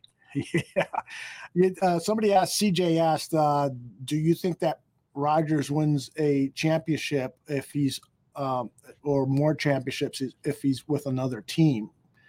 And I would say, yeah, I think if Bill Belichick got his hands on him, especially early in his career, he probably would have molded him into a multiple Super Bowl. I don't know, man. Like Really? At this point, or maybe I misunderstood the question. I was thinking if he went to another team now, and if so, I fucked up the question. I apologize. But to me, that's like Karl Malone going to the Lakers. Mm-hmm. They've just won 3 out of 4 championships. You figure, it's a sure win that the mailman gets a title, or Steve Nash going to the Lakers. I don't think that at this point. I think his best bet to win is there, but I feel like it's kind of the window's a little bit closing. It's closing on them for sure. Mm-hmm. The only way he gets anywhere near a Super Bowl is because in most years the Bears and Lions are bad and Minnesota is average. Mm-hmm. And that's the same way New England got in all those years, playing in a shit division.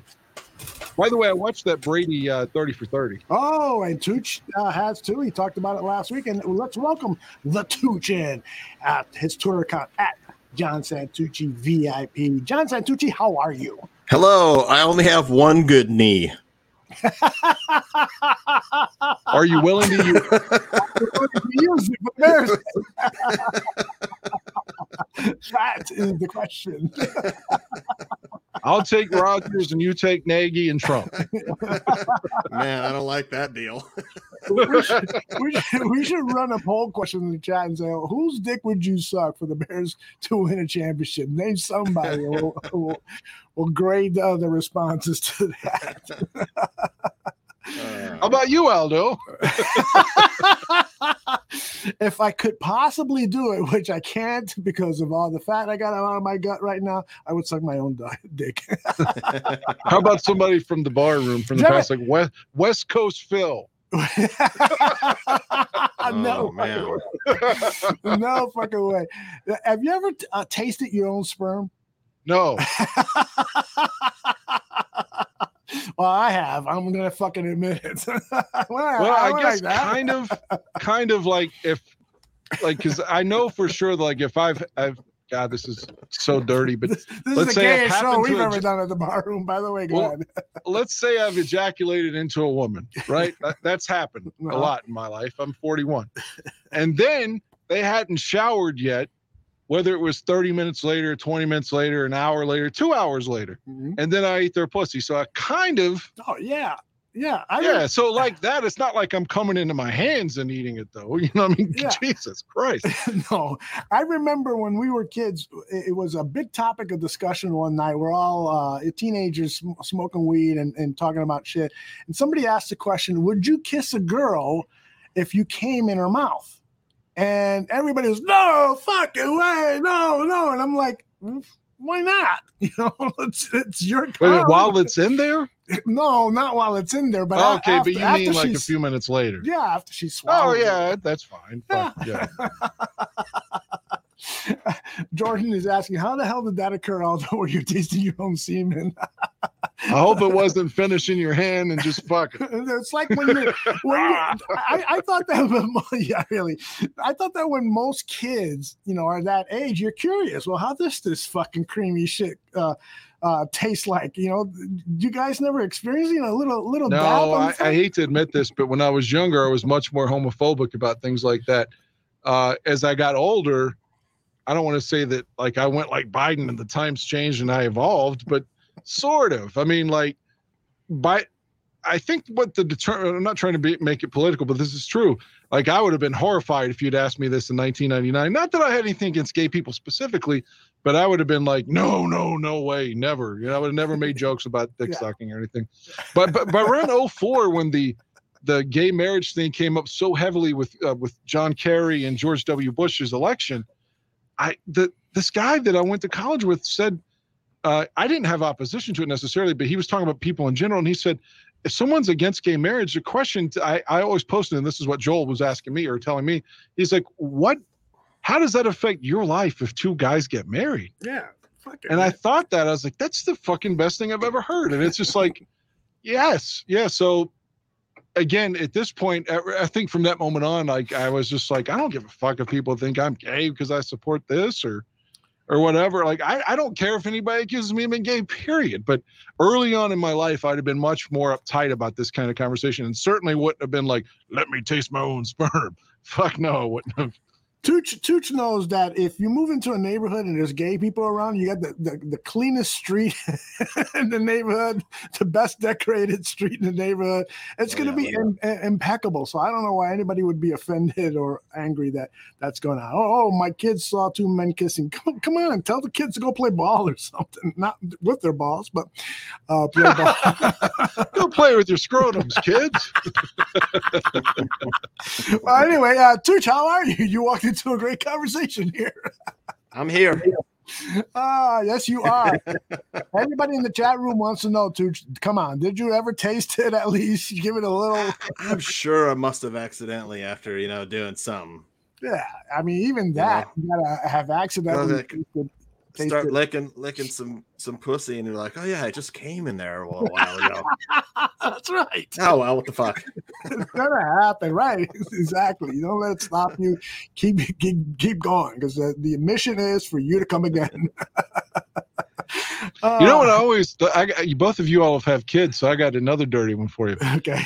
I haven't done this because like I said, I'm not a father. So, have you been with a significant other that was about to have your offspring, and just had them just douse you with their fucking breast milk?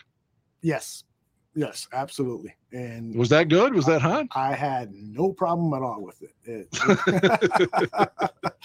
In fact, when I was in college, I had sex with a girl who was pregnant. She wanted me to videotape her birth, and so we would go out to lunch and so forth. And then one night we got intimate, and there she was squirting away, and I'm like a little baby. The Tooch has never happened to you, huh? I can tell by the expression on your face. Oh yeah, my wife was pregnant and suck on those, get a little nutrition. Nice. I'm a grown boy. Absolutely. That's why your complexion is so good, dude. All those vitamins and nutrients you were getting. All right, Tooch, take us off subject here. What do you want to talk about? What are you watching? What do you think about? I've been watching the NBA Finals, of course, the Golden State and Celtics. And man, I think it's going to be the Golden State Warriors. I mean, Boston is so careless with the basketball. Yeah, their best players disappeared. Tatum. Yeah, I mean, Warriors just have the experience, know how to win the games, down the stretch and stuff. I mean, the refs certainly were awful last night. You hear a lot of people talking about that too, but I mean, you can't miss 10 free throws because the game would have been a lot different if Boston just made their free throws last night. But it's still been a good. I mean, we definitely have the two best NBA teams playing.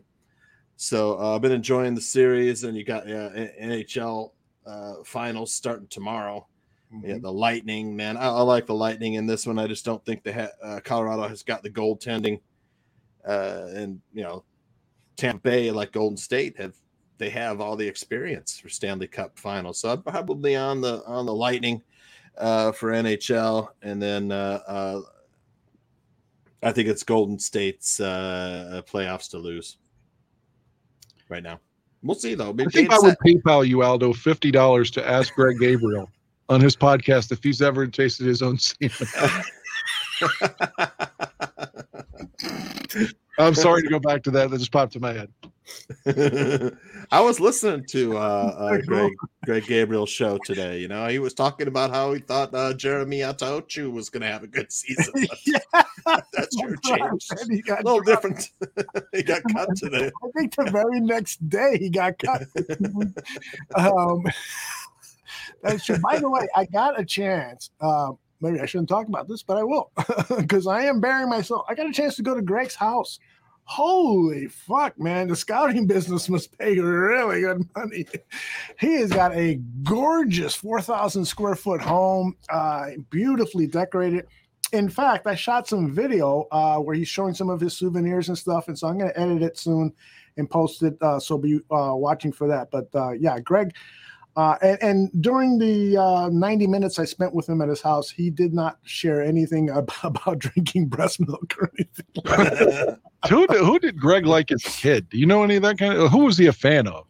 Oh, that's a good question. Wasn't he like a Giants or Bills fan? I think, right? Because of I'm sorry, Toots, go ahead.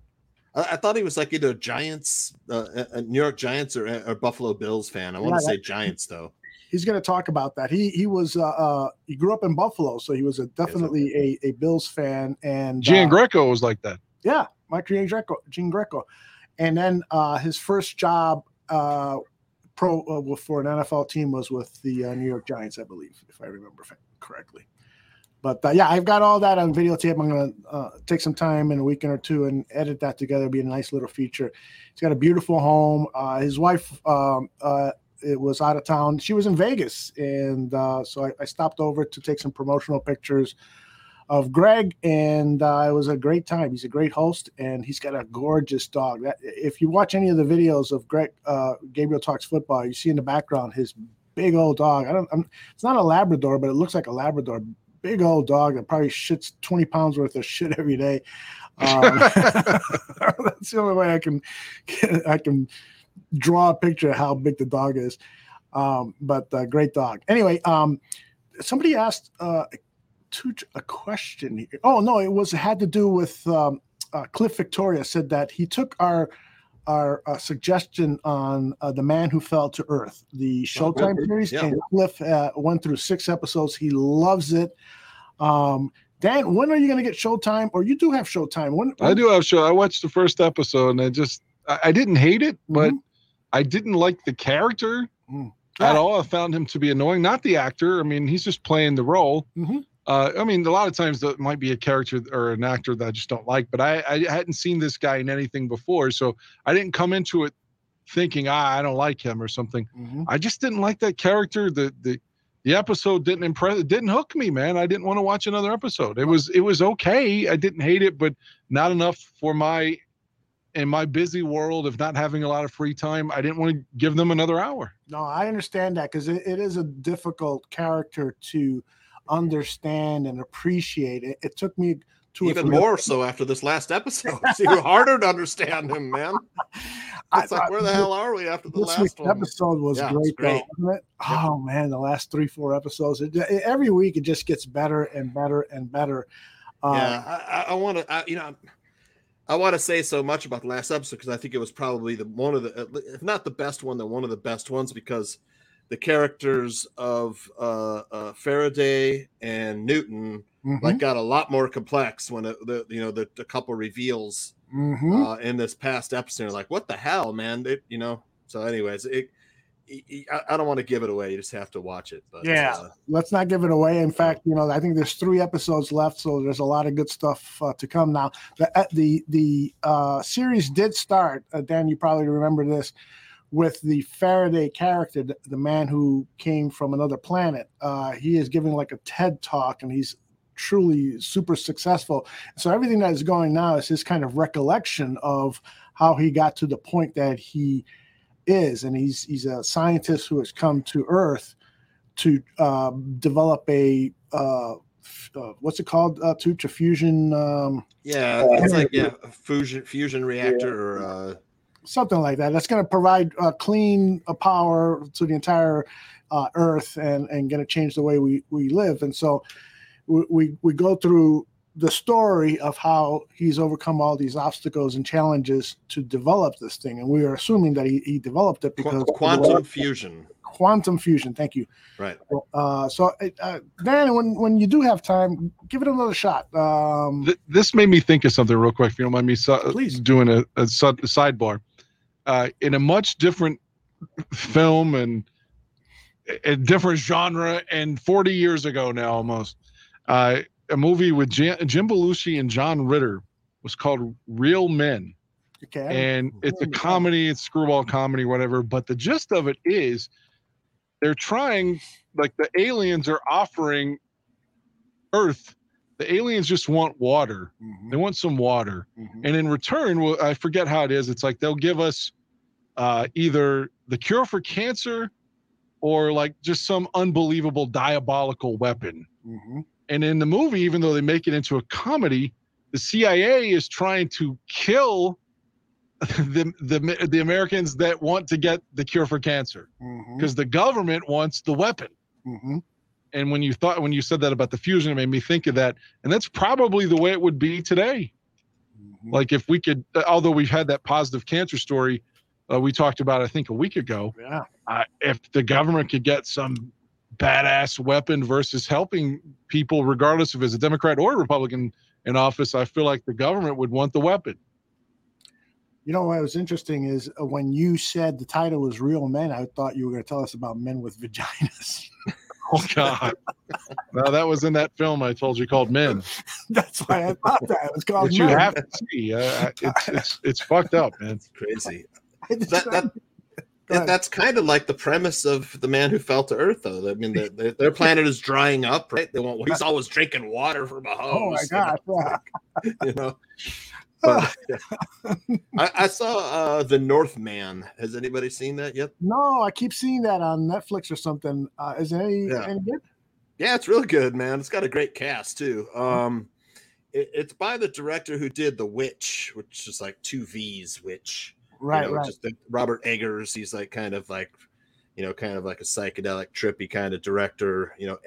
But it's a lot of like Viking, Norse mythology story. Really good, man. Nicole Kidman's in it, Ethan Hawke, Willem Dafoe, Alexander Skarsgård, great cast. That chick from Queen's Gambit is really hot, and Anna Taylor-Robb, who Dan she'll flash her bush at you in this one, man. Get that one. Whoop. That's hot. Dan is a bush. Dan, do you prefer clean shaven or bushy? Clean shaven is easier to go down on a lady, but aesthetically, I think it looks really hot on a woman. I just do. I mean, I don't mean like on us. Like it's disgusting. I have to agree with that. But on women, it just looks kind of hot. Yeah, I agree with that. So you're a lover of 70s, 80s porn? Yeah, that's what I was saying. Could it be like because of where we grew up, Aldo and Dan and I, maybe so. Like you kind of. Like that's the first image of like the lady when you were a kid and starting to beat off, and that's kind of gets burned and ingrained in your head, I guess. I've always thought about that. It's like that's just a product of when I grew up. It's like, the 70s was like, untamed bush everywhere. Oh my right? gosh! You see, 70, like Cliff said, 70s porn is all about the bush. Yeah, you're absolutely right, Cliff. It was, and you would look at it now, you would think it's like some special effects because nobody encounters that anymore. Dan, you probably have had sex with multiple women since your divorce. You think? I didn't know how to put that, but the majority of the women are clean shaven down there, right? Yeah, for the most part. Of course, there's some with just a little bit of stubble, that kind of thing, or the stubble they haven't thing shaved. I don't like. Yeah, they haven't shaved in a day or two, but most of the time it's well kept. There was this lady. There's not much to a story to this, but I remember it was during the Phillies Tampa Bay Rays World Series, which I think was 2008. And I had this like one night thing with this lady named Dana, and god damn, like I've never experienced, I've never been with a woman where I just thought that's too much. Really? It was too much. I mean, it like, I can't even describe how much it just poofed up. It almost, like if she were just walking around in her panties, it would like, elongate. They would just protrude. The bush would kind of push the panties up a little bit. Even if it was grandma panties? I don't know. I wasn't with her that much, like to know. But I'm just saying that it was the hairiest, it was a fucking 60s bush. Is how fucking crazy it is. There's no way, because I would have been like 27 and she was around the same age. I guarantee she had never shaved in her whole life. That's how hairy it was. Nomad like, there's no way it gets that thick if you've ever. Nomad asked a question: does ass hair bother you? Do you like that too? I never really try to notice that, I guess. Look, turn you around and see if you got any ass fur. No, I've never really thought about that. Do you eat ass? I have, sure. No. So you've never noticed if it was hairy down there? It's usually dark. Hell, like let me turn on the fucking lamp here for this. Also, you always have the lights off, huh? No, it's usually whenever I get lucky. It's usually at night though. Yeah. Because I'm a nocturnal person. Yeah. Well, I know some people, like to have the lights on their, help them find the hole or something. I don't know. I don't know. It's usually dark, I guess. It's not like there's like some, scheme that I have developed like purposely to avoid something, but I don't know. Like if I'm going down on a lady, I think most ladies, when you do that, it sort of accentuates their process of coming or expedites it. You kind of get them. They all kind of go like, ooh, like they weren't expecting that when you do that. They all seem to they dig it. Yeah. Anything to get the woman to come fast, I'm all for it. Exactly, because then I can relax. Exactly. When they've had an orgasm, then I'm like, I'm off the hook. If I end up fucking up, then everything's okay. PJ says, I love Tooch. He's always quiet during his sex stories. He's taking notes. I ain't no Jeffrey Toobin, though. Tooch, you've ever had a three-way? In college, yes. Oh, nice. What were the guys' names? No, I'm just kidding. Two girls, one guy. Two girls and one guy. What was the guy's name? Threesomes are awesome, man. Anyone who is young and hasn't had sex yet, try to start your sexual adventures in life with a threesome. I don't know. Like, I've only been in a couple, and they've been weird. Really? I had a girlfriend, like I said, from like 2000, 2004. It's the one I told you that story where I got caught getting a blowjob in a road stop. Yes. The DUI checkpoint. Yes. Yeah, that girl was my girlfriend, and she just loved eating pussy, and I loved watching her eat pussy. So a lot of times I'd hit it from behind while she was eating ladies, but I didn't touch with the other lady because it just, I don't know. It felt really strange and awkward to me, but I liked watching it at the same time. And then as I was older, I think I told you this before, that this lady tells me that her sexual fantasy is to have sex with a white man and a black guy at the same time. And you've got a friend who would be perfect, right? I did. He came over, and like I said, it was kind of like tag team wrestling. Mm-hmm. He had to run with her, tag me in. I had to run with her.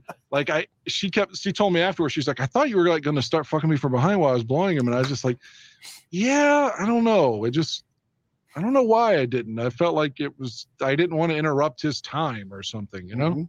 So if you were to give wrestling names to you and your friend, what would it be? Like? Would you be like Stone Cold Dan? No, I don't know. Oh, well, all right. How about Pussy Slayer 1 and Pussy Slayer 2? Well done. Well done.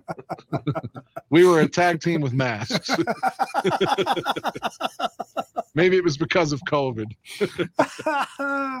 Oh, gosh. I love this segment of the show. People are always asking me, hey, why aren't you guys talking about Dan's sex life more often on the Dan and Aldo show? Well, it's anything that's present tense, I feel like is not really fair game. Oh, absolutely.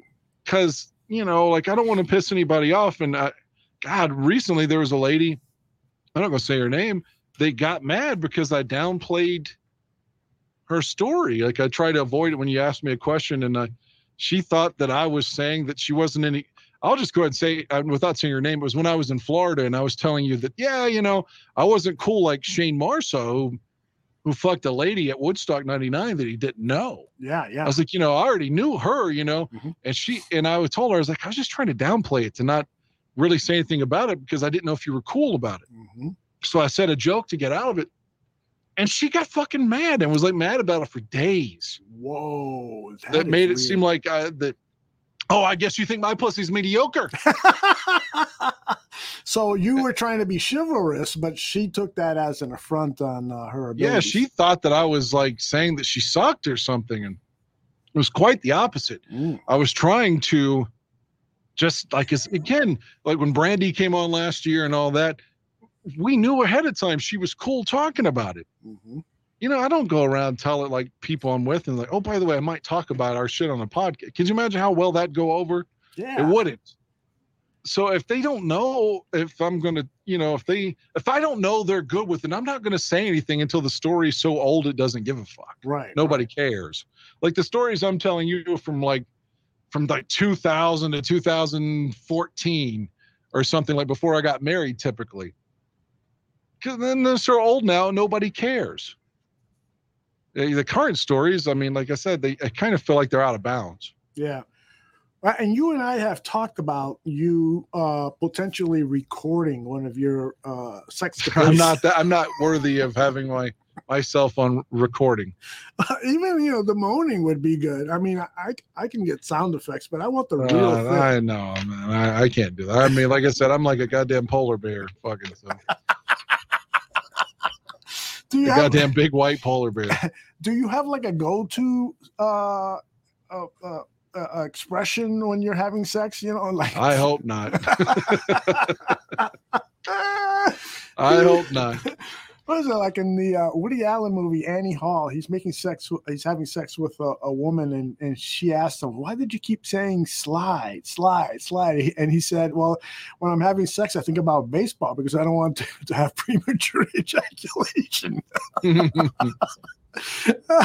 Which is I'll give you a story about that. Okay. Without saying the other person, like the person was, and I'm not going to say what year it was or anything, but it was after my divorce. Let's say that. Because I haven't talked to this person. I don't know whether they'd be happy or unhappy. So of me talking about it. So suffice to say, it was a girl, and she was blowing me for like 5, 6, 7, 8 minutes, whatever. And it got to the point where I was like, ooh, if I don't stop this, things could happen, So I interject, and I'm like, and I take care of her for a while, and I'm thinking, okay, this is good now. Like I've been away from receiving anything for at least 15 minutes. Mm-hmm. So I should be ready to resume the game. The rain delay is over, and I should have to work it right back up for a while, right? Wrong. put it in that motherfucker, and it was just like I just hit pause on the TiVo. I was like, how am I ready to come still? How can I still be ready to go? It's been 15 minutes, and of course I just finished all over and was embarrassed. I was like, I don't know, man. I tried to stop it. It just there was no bottle cap for this. Yeah, like a volcano in a science project in school. I know, Mr. and Mr. How do you pronounce that again, Tooch? Mr. Shorty. Mr. Shorty says it. Is that what he calls his penis? Mr. Shorty says, given what we're talking about, it must be June. That's right. This is off-season talk. Thank you, Mr. Shorty, for the pronunciation key. What about you? I know that it's difficult for Tooch to talk about these private things because his kids are sleeping in the next room and they don't want to wake up, hearing daddy say, yeah, I did this, I did that. And they tell mommy in the morning, daddy was talking about sucking the milk from your titties last night, which you did. So I understand the reluctance to talk. So Tooch, is there anything else you want to bring up about your streaming experiences the last week or so? Jordan Silvera was in the chat room. He's going through like all of his binge, man, and all the ones he mentioned I would totally recommend. Stranger Things, Ozark, and Peaky Blinders. Mm-hmm. 3 great series, and those are all perfect for binging. Actually, Peaky Blinders season 6 just dropped, I think, yesterday. Wow. So I got to get on that, but I started, and like people have been saying For All Mankind is really good. I haven't watched it. I watched the first episode. I was like, kind of like Dan. It didn't really hook me yet, but Jordan's like, Stranger Things is great, man. If you grew up in the 80s like I did, it's like a slice of nostalgia pie. It's great. It's just the guys on Science Fiction said that this season is they pay a lot of homage to Nightmare on Elm Street. For sure. Some other ones. And Robert Englund is makes a cameo in a couple episodes cool. too. So Freddy Krueger himself. I got a great story. I should share this when I have the video ready, but I only have it on VHS. But when Nightmare on Elm Street 2 came out, Robert Englund came to town to promote the video cassette release of it. And so the PR person called me and I said, yeah, we'll interview him, but hey, can we videotape him while he's putting the makeup on? Oh, yeah, I can arrange that. So we go to the hotel room. There's Robert. I sit down and do an interview with him. Great guy, very smart, Shakespearean trained actor, as he said about himself, and talked about, the Freddy Krueger myth and how young teenage girls were hitting on him. He was a sex symbol. Great interview. And then we start the taping. And it took about 90 minutes for them to apply the prosthetics on. It wasn't the exact makeup kit that they use for the movies. That's a little bit more elaborate. Would have taken another hour and a half. But it was good enough to go on public and look exactly and sound like Freddy Krueger. And so as soon as he's done, he opens up the curtain from his hotel room and he goes, Hog Butcher of the World, we'll see. That's great. Yeah, it was awesome. And then we follow him to a couple of video stores and pick up all this great B-roll. And then I'll never forget this. Was that Carl Sandburg, right? Hog Butcher for the World. Oh, yes. You're right. That was his line. He wrote about Chicago. And then when I go to say goodbye to him, and I always fuck up names. Instead of saying, and you fucked up his name. I fucked up. And then the funniest thing is he's in total makeup and he looks at me like he was about ready to take those cleavers on his hand and scratch my face up. I'll always feel really stupid about that, but the video turned out good, and I'll digitize it and share it with you guys one of these days. Yeah, I can't. Nightmare on Elm Street was what, 1983? I want to say, or 85? 84. Yeah, 84. So it's around there, man. Yeah, I would have been like 15 or 16 years old, but I mean it was pretty scary back. It was one of the scarier movies. Yes, it changed my life. How so? How so?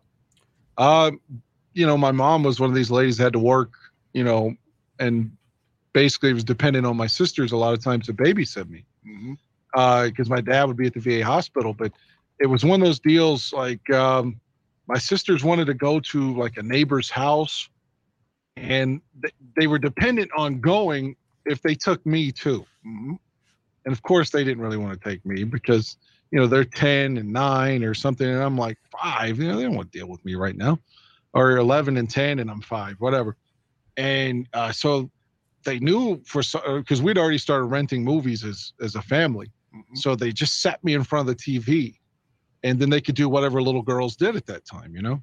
But A Nightmare on Elm Street came on HBO, and I sat there at the neighbor's house watching this completely unsupervised. Mm-hmm. And watched the film all the way through, and it, like I said, it changed my life. From that moment on, my dad was cool with it, like me watching shit that I shouldn't, the horror movies, and I was on board, man. Even my mom, we saw Hellraiser at the theater together as a family in '87, and I hadn't even turned 7 yet. So, but that was the first one, and it just, like I said, it didn't scare me. Like The Exorcist didn't scare me. I could think in my head, Fred Krueger's not real, the devil's not real, but by God, that fucking dog and Cujo, that dog could be real. Mm-hmm. So Cujo was the one that scared me, but none of the other movies ever really scared me. Cujo terrified me. Yeah. Isn't it kind of hard to get scared by a movie? I mean, I think for me, it's only been a few movies. I mean, one of them was I was The a Exorcist. kid though. Yeah, no, I know. I don't know if any movie now would scare me. I think more it would just be like getting nervous or something during it. But the Alien, the first Alien, I saw when I was 11 years old, and my uncle took me to see it. And I had nightmares for weeks after that. The alien popping out of my stomach or chewing its way out of my chest cavity. You know, I was afraid of that. I got like I didn't even want to go out to eat with my family anymore, so I was afraid I'd end up in the restaurant on my back with one of the alien coming out. You know, and, my death would embarrass the family that way. Well, the thing about that original Nightmare, and I think maybe some of the other ones, there was something deeper going on outside the normal, thrills and chills of a horror movie. This was a little bit of a deeper movie about, falling asleep and all of a sudden your nightmares come alive, and teenage sex sub-themes and so forth. It was really good. I'll never forget the guy who recommended this movie to me. He was a guy who really didn't like horror movies at all. He says, yeah, I was just on and I'm reading the newspaper, and all of a sudden I keep like looking at the newspaper, and I'm seeing what's going on the screen, and it's just sucking me in more and more and more. And then he ended up seeing it a second time, and he came to work. I was at CBS at the time, and he says, you got to watch this. It's fucking fantastic. And it is. It really is very well done. Wes Craven, a great horror filmmaker. Did any movie ever scare you, Aldo? I'm sorry. Did it scare me? Did you ask? Any movie ever scare you? Well, I think that there might be some imagery that might tap into my childhood fears, like claustrophobia. Sure. When I grew up, I was terrified of rats and spiders because I grew up in a New York tenement in Spanish Harlem, and the cockroaches and the spiders were in my sugar bowl, and the rats were crawling around in the apartment that we lived in. So those things terrified me as a kid, and so sometimes when I see that in a movie now, it'll kind of touch off those memories of being terrified as a kid. But as a whole, no, I haven't seen a movie that's really scared me in a long, long time.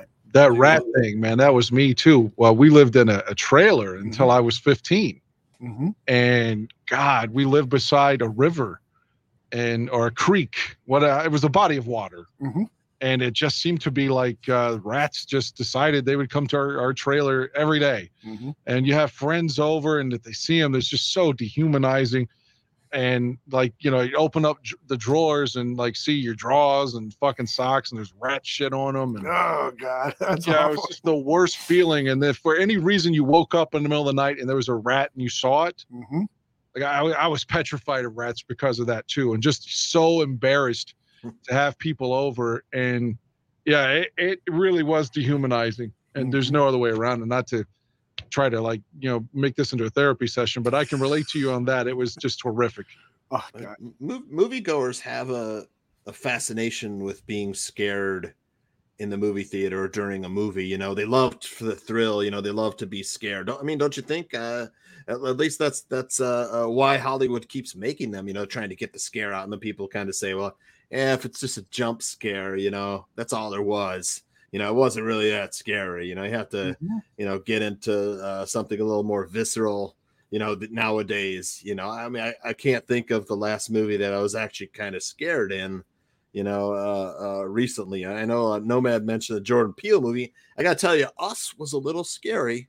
If you haven't seen it, the chick with the scissors, man, that was a little unnerving. But yeah, I would agree with Nomad on that one, man. Well, you know, since the beginning of time, people have been sharing scary stories around the campfire, you know, and there is some people love to be scared as long as they know that they're safe. It's why people go on amusement parks and get on the roller coaster. You want that momentary scare. And so unfortunately, what's happened with movies over the last 20 years is that they've become more slasher films as opposed to true horror. Now, there are exceptions to that, of course. But you know, the slasher films kind of appeal to somebody else. It's not so much about getting scared. It's about some people just want to see people get slashed to smithereens. I'll never forget. What was the name of that series of films that was the first one started about an airplane that crashes and a kid has a premonition that the airplane's going to crash. Final Destination. You guys ever seen any of those? Right. Yeah. I saw the first one. Okay. And Dan, you saw one of them? No, I didn't see any of them. Okay. Well, it's basically evil is going to death is going to catch up with you. And in all of these movies, somehow death is unleashed and they're coming after you and there's no fucking way to avoid it.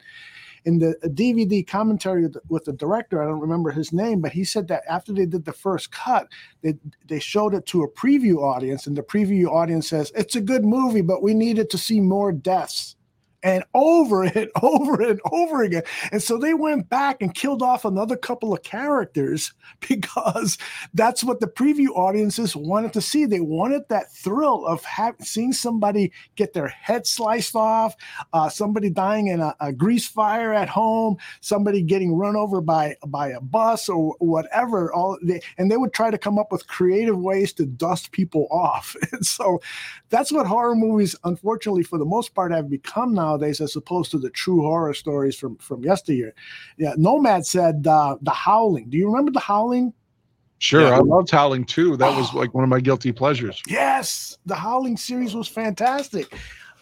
Who's the director of that? There was a famous director on that, but it was Joe Dante. I think you're right. I think it was Joe Dante. But those are that's I think I saw two also, Dan. Those were excellent movies. The one with the black lady that's on the front of the cover. Yeah. It's called Your Sister is a Werewolf. Yeah, I love that. Christopher Lee is in it too. And I know it's a bad movie, but like I said, I mentioned that on a show we did about 1.5 years ago during the summer. We were talking about guilty pleasures, movies that you knew sucked, but that you enjoyed. And that's the first one that comes to my head. What I wanted to say earlier, though, when Tucci and I talked on each other, was A Nightmare on Elm Street. I don't know if you know this. New Line Cinema was about to go out of business. Yeah. It was completely in the red. And then that movie saved the fucking company. Wow. Yeah. I was going to say, too. The first three. And then when they become comedies, I didn't like them anymore. Yeah, they started getting really broad with a lot of comedy aspects to it. But yeah, Dan couldn't see that clip, right? That Aldo played for. So Dan, at the beginning of the clip that Aldo played for Nightmare on Elm Street, it had this like really old New Line Cinema logo. Man, I was like, wow, look at New Line Cinema, because their one now is so recognizable. You know, with a New Line Cinema, you know, these days. I was like, wow, I don't remember that, but that Dan brings that all full circle for me. Dan's comment. Yeah, it's the New Line Cinema logo. I'll play it again. Is reminiscent a little bit of the Stranger Things logo and how that starts. Right. Yeah. You see, exactly. I don't like those kids, man. That's why I can't watch Stranger Things. You don't like the kids, huh? They fucking ruined the Ghostbusters movie. Like, I don't like teenagers, I think. There it is. They really ruined that Ghostbusters movie with Paul Rudd. I thought Paul Rudd was going to be the star, and it's the fucking Stranger Things kids. I didn't know that. I haven't seen God that. damn it, man. I do think of one that was like a little bit scary recently. It's the Jeepers Creepers series. Oh, Have I you love seen those. The first one was really fucking scary, man. Yes. Like because the demon was like unstoppable, that winged demon, you know, and he was Yeah. weird, you know, and he had this horrible house of death, you know, that they accidentally stumble into. They Yes. were all kind of scary. At least I think there was like 2 or 3 of the movies made. Yeah. But That first one had a lot of chase scenes Yeah. where this demon is driving a truck and it's just after this Right. teenager and his sister, and it does get your blood pressure going a little bit. that one did, yeah.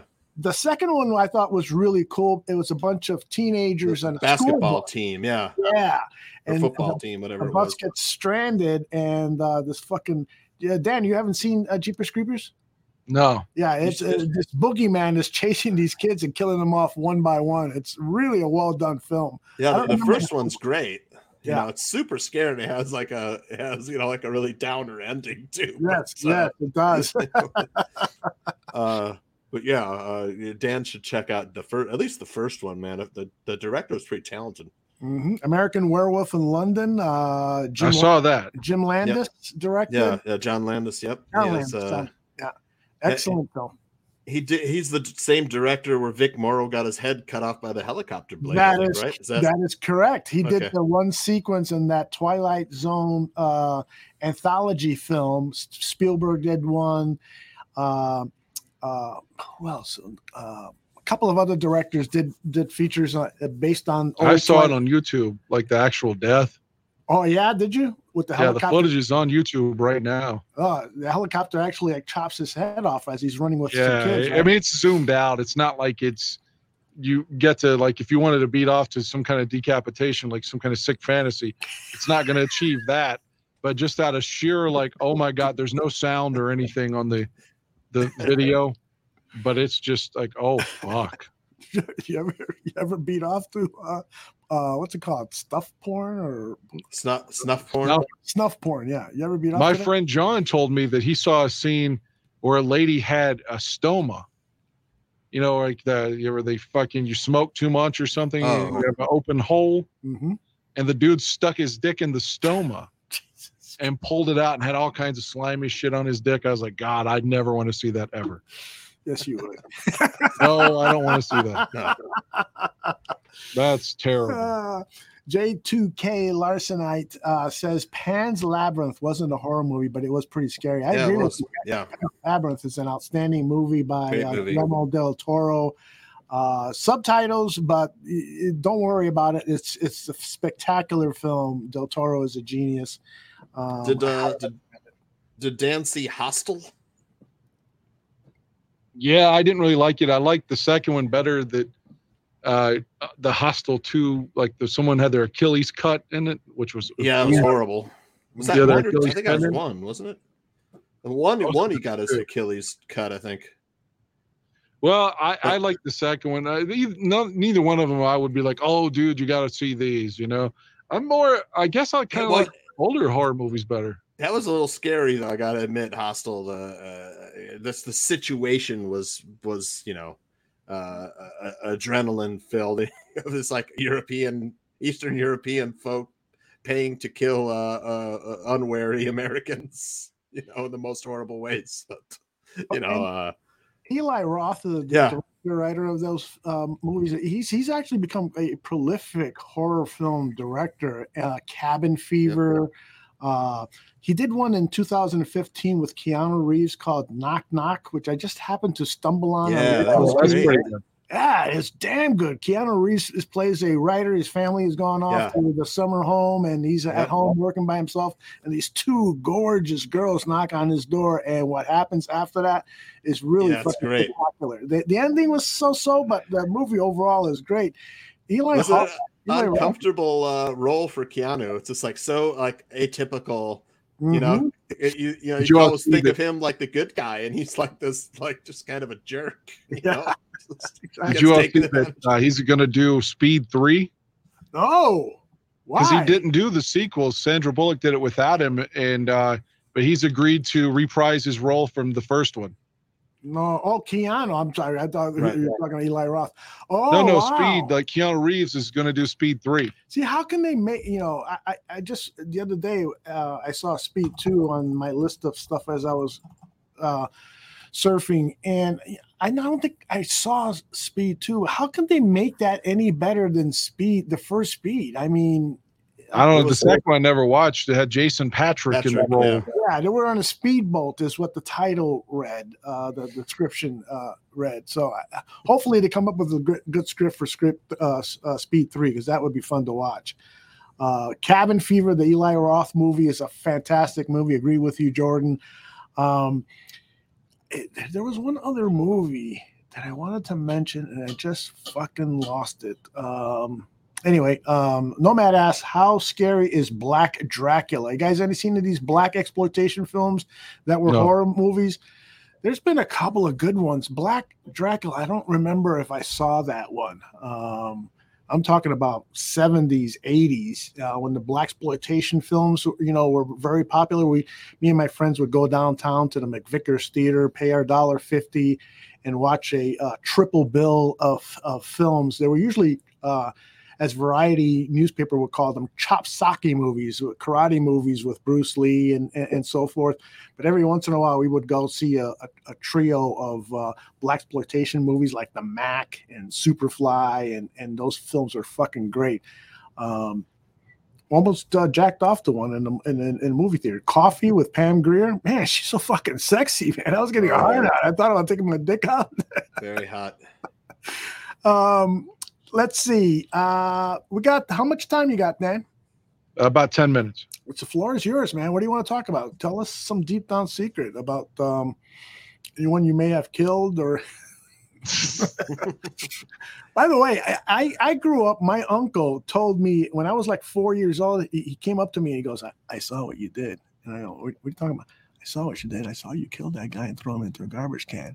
And it fucking petrified me. It's bad enough that there's fucking spiders and roaches and rats in my house. But now my uncle is telling me that he saw me kill somebody and stuff him into a garbage can. It really affected me for fucking years, man. It gave me like a guilt complex, like I had done something wrong when I didn't. Did you guys ever experience something like that? You have an evil uncle who fucked with your head? I have to think about that. Tooch is nodding yes. Yeah. Tooch, reveal. Bare your soul. Well, except my uncle was like, he would, be the naughty uncle. He like took me to see Alien when I was 11. That's the same uncle. My uncle took me out, and then he'd love to get out with me and my brother. And just like drive around and stuff. My grandparents lived in Minneapolis, my mom's side of the family, so we used to go up there and swim in the lake. They lived on one of the lakes. We used to go up there swimming and fish and stuff. My uncle would, take us to get high and stuff. The bad, the naughty uncle. Take us to the best burger restaurant. So I got a little older. He'd go to the breweries, brew pubs and stuff in Minneapolis. And my uncle never really grew up. He didn't like to work. So okay. He was the cool uncle, but he really yeah. Well, I mean, he would have a series of jobs, maybe work a little bit here, fixing people's computers, worked in a computer shop. Then he didn't like that. Then his thing was he had a ton of get rich quicks. Schemes. That was his thing. I got to invest in this penny stock, or whatever. It's almost I got a tip, stuff like that. Buy this, that was the kind of dude. I loved him to death. Mm-hmm. I mean, and then he would go out and sometimes hustle pool. Unfortunately, he hustled the wrong guy when he was 49, and they beat him to death in the pool hall. Literally death. Oh, I'm sorry. Unfortunately, my uncle, it was unfortunate end. And I thought this was going to be like the Hustler ending, where Fast Eddie, Paul Newman. I wish. I miss him a lot. But. It was they got offended, or he was playing with their girl, against two guys, and he was playing with the girl that came with the two guys, and they were kicking their ass. I'm sure my uncle was rubbing it in and stuff, and one of them hit him over the head with the cue. They were fighting. Yeah. And that was it. He blow to the head, killed him. Jesus. Miss him to death. It was great. All right, Dan. For me, he was a great guy. But he used to do stuff like that to scare me, like practical jokes and stuff. Yeah, and some of that can make you, streetwiser, and it can actually be kind of good. But sometimes you can, the evil uncle can take it a little too far, like mine did. Fucked with my head for years. I can answer this now, but if I do, it's negative, but it's deep, man. It's bearing your soul. Okay, go ahead. You want me to proceed? Sorry, Jordan. I apologize.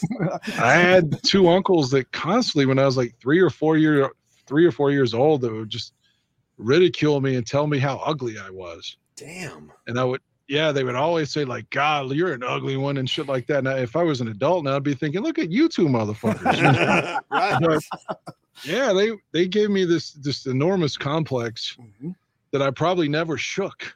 That's horrible. Because they constantly were just telling me how awful I was or something. And as a young kid, I mean, it definitely just made me be defensive in my entire life.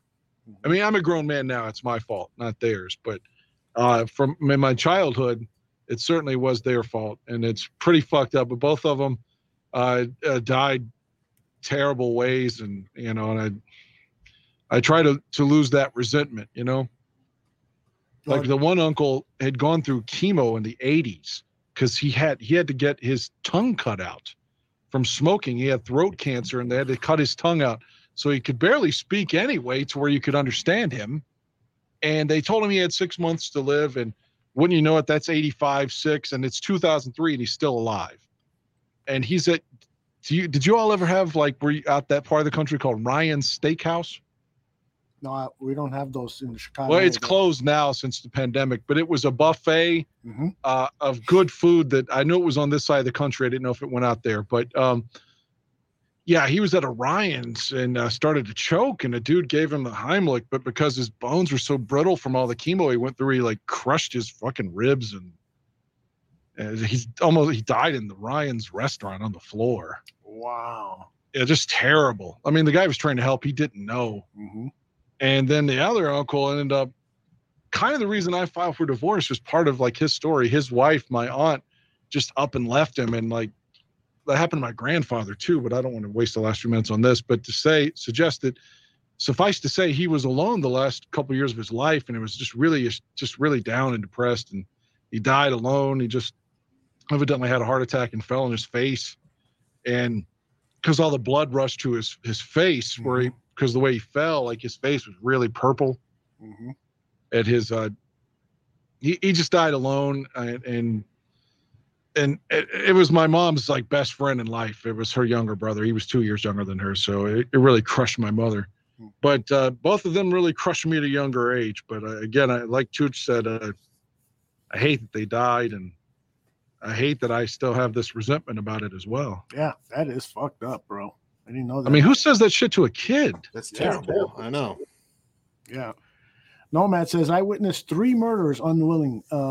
Pray you never have to witness a man take his last breath. Nomad, I'm with you there. I have seen that. Yeah. How many have you seen? Because I've seen 2. Nomad is winning. Can you top 3? No, just one. My father-in-law, he had leukemia. He was a doctor too. But Marissa's dad, I watched him take his last breath, and it was just awful. PJ says, watching someone die is hard. It's tougher when they die in your arms. Not fun. Yeah, that is not fun at all. Yeah, I had a dog die in my arms, and that was bad, let alone a person. Jeez, did he died, or did he die seconds after you gave him to the vet or something like that? No, I had a terrible neighbor that always kept my dad high and was part of the reason my dad could never stay straight. And it was this motherfucker, just this real piece of shit. But in a non-city or rural kind of place, I'm not saying it's the wild, wild west, but in a lot of ways it is when it comes to law enforcement. So this guy just got away with everything. Like he poisoned my dog. He shot my sister's dog at one point in the face. Jesus. Yeah, but he poisoned my dog. It was a husky. I was 12. My dad had just died too. I love huskies. And he had the one the blue eye and the one brown eye, you know. Oh, yeah. And my grandmother was still alive. She gave me some shit that she said would make him vomit immediately, and it did, whatever it was. Mm-hmm. And he vomited all over me, and I thought, well, maybe that's good. But yeah, I was holding him when he died, so because that fucker next door poisoned him. So, and that guy's dead now too. So I hate to say it, but kind of happy about that. So yeah, I had a dog who was poisoned too, and I learned. I came home. I was like 12 years old, and my brother is in the living room, and he's crying, and I'm like, "What the fuck's happened?" He goes, "Our dog died." He had named the dog Bobby. It was really his dog. And I go, "How the fuck did that happen?" He goes, "I took him outside, and he's running around in circles like he usually does when we leave him outside, and all of a sudden, he stops and just keels over." And he said that the police came, and I don't know if it happened immediately, but they learned that the dog had been poisoned. And what happened on the same day is that our neighbors up in the third floor who dealt drugs from their apartment, they were robbed. And so probably what happened is that they poisoned the dog in order to get upstairs and rob the drug dealer. So not fun. Not fucking fun. Well, that was our show. Come on, man. Leave us with some good news. Leave us with one of your all-time favorite fuck stories. Does he have any dates coming up? Yeah, exactly. Any, no, I mean, not specifically. I have those concerts. I would imagine at some point I'll be with the ladies during those, but maybe who knows? Maybe I'll be the guy. I don't know. But I might take my cousin or something. I don't know. I'm trying to desperately be a positive influence. I'm not to sound arrogant, but he's the guy that stole from me and had stolen from my mom, and it's gotten out of jail since February and has apparently been clean. And like I said, we grew up like brothers, even though he was my cousin. He was much tighter than just a cousin.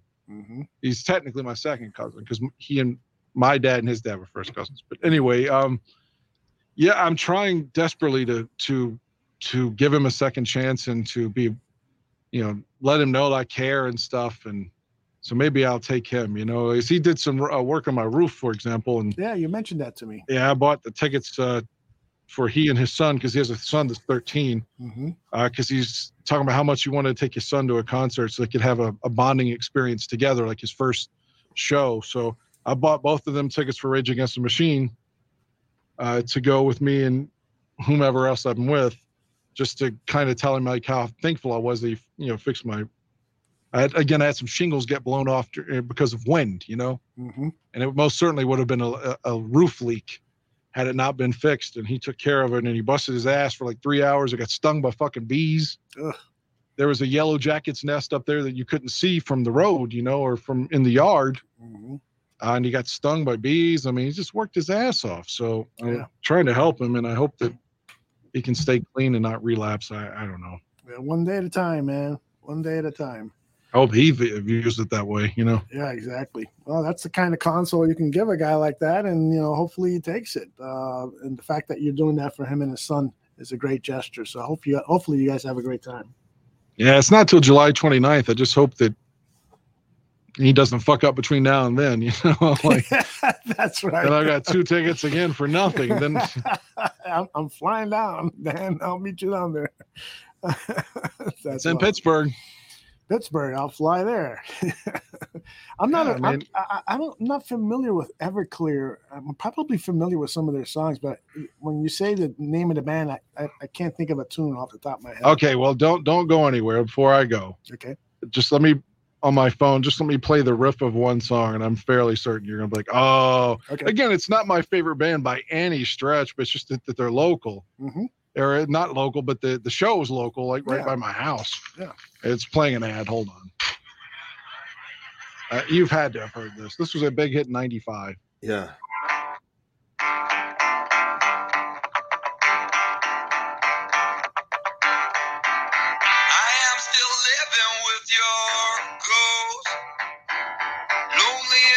You haven't heard this, Aldo? No. Wow. I remember. I can't remember the name of it. It's like killing me that I can't remember the name. Well, I'm wrong then. You haven't heard it. That was a big radio hit, like I said, circa 95, called Santa Monica. Santa Monica. 95. Okay. 95. Yeah, they played Woodstock 99 and did a really good show. Yeah. It's the 30th anniversary of the band. And like I said, they're going to be local. So if I had to travel to this, I wouldn't go. Mm-hmm. But it's 2 miles from my house. And I can assure you where I live, it's usually country or bluegrass that's close. And I'd rather be dead to be at one of those shows. Other than that, the only thing sticks out of my head is like I've close to my house, I've had Nelly. Mm-hmm. I hate Nelly too. I've had Nelly. I've had Leonard Skinner, shit like that. Stuff that doesn't appeal to me at all. Yeah. Well, I'm glad you're going to see a show that appeals to you, and it's an easy drive for you. You rent a car for that drive to Pittsburgh? Oh, yeah, we're talking about 2 different shows. Everclear's by my house, literally in the town I live in. Oh, okay. I'm sorry. The show that I'm taking my cousin and stuff to is Rage Against the Machine, the Tom Morello. You've seen him before on Bill Maher. Great guy. Yeah. I'm driving to Pittsburgh. Yeah, that's like 4.5 hours. Gotcha. Okay. Yeah, I'll take a rental car to that to avoid mileage on mine. There you go. All right, brother. Well, go save some lives. We don't want you to be late. Yep, I gotta go. You all have and finish the story out. Think about who you're gonna make Tooch blow. I don't think Mr. Tooch is gonna go for that, but I'll try. I didn't get to talk any Bears. Yeah, well, we'll talk Bears now, Tooch, before we sign off. All right. Yeah, all right. I'll see you later. Bye-bye. All right, Tooch. Yeah. Let's hear it, man. What'd you think? You heard every single soundbite. Let's close the show off by talking a little Bears. And if you want to give any betting advice, know that you're kind of on hiatus right now with that. Yeah. But if you've got anything that you want to share, go awesome. for it. What'd you think about what you heard at the combine the minicamp interviews? Oh, lots of stuff. There's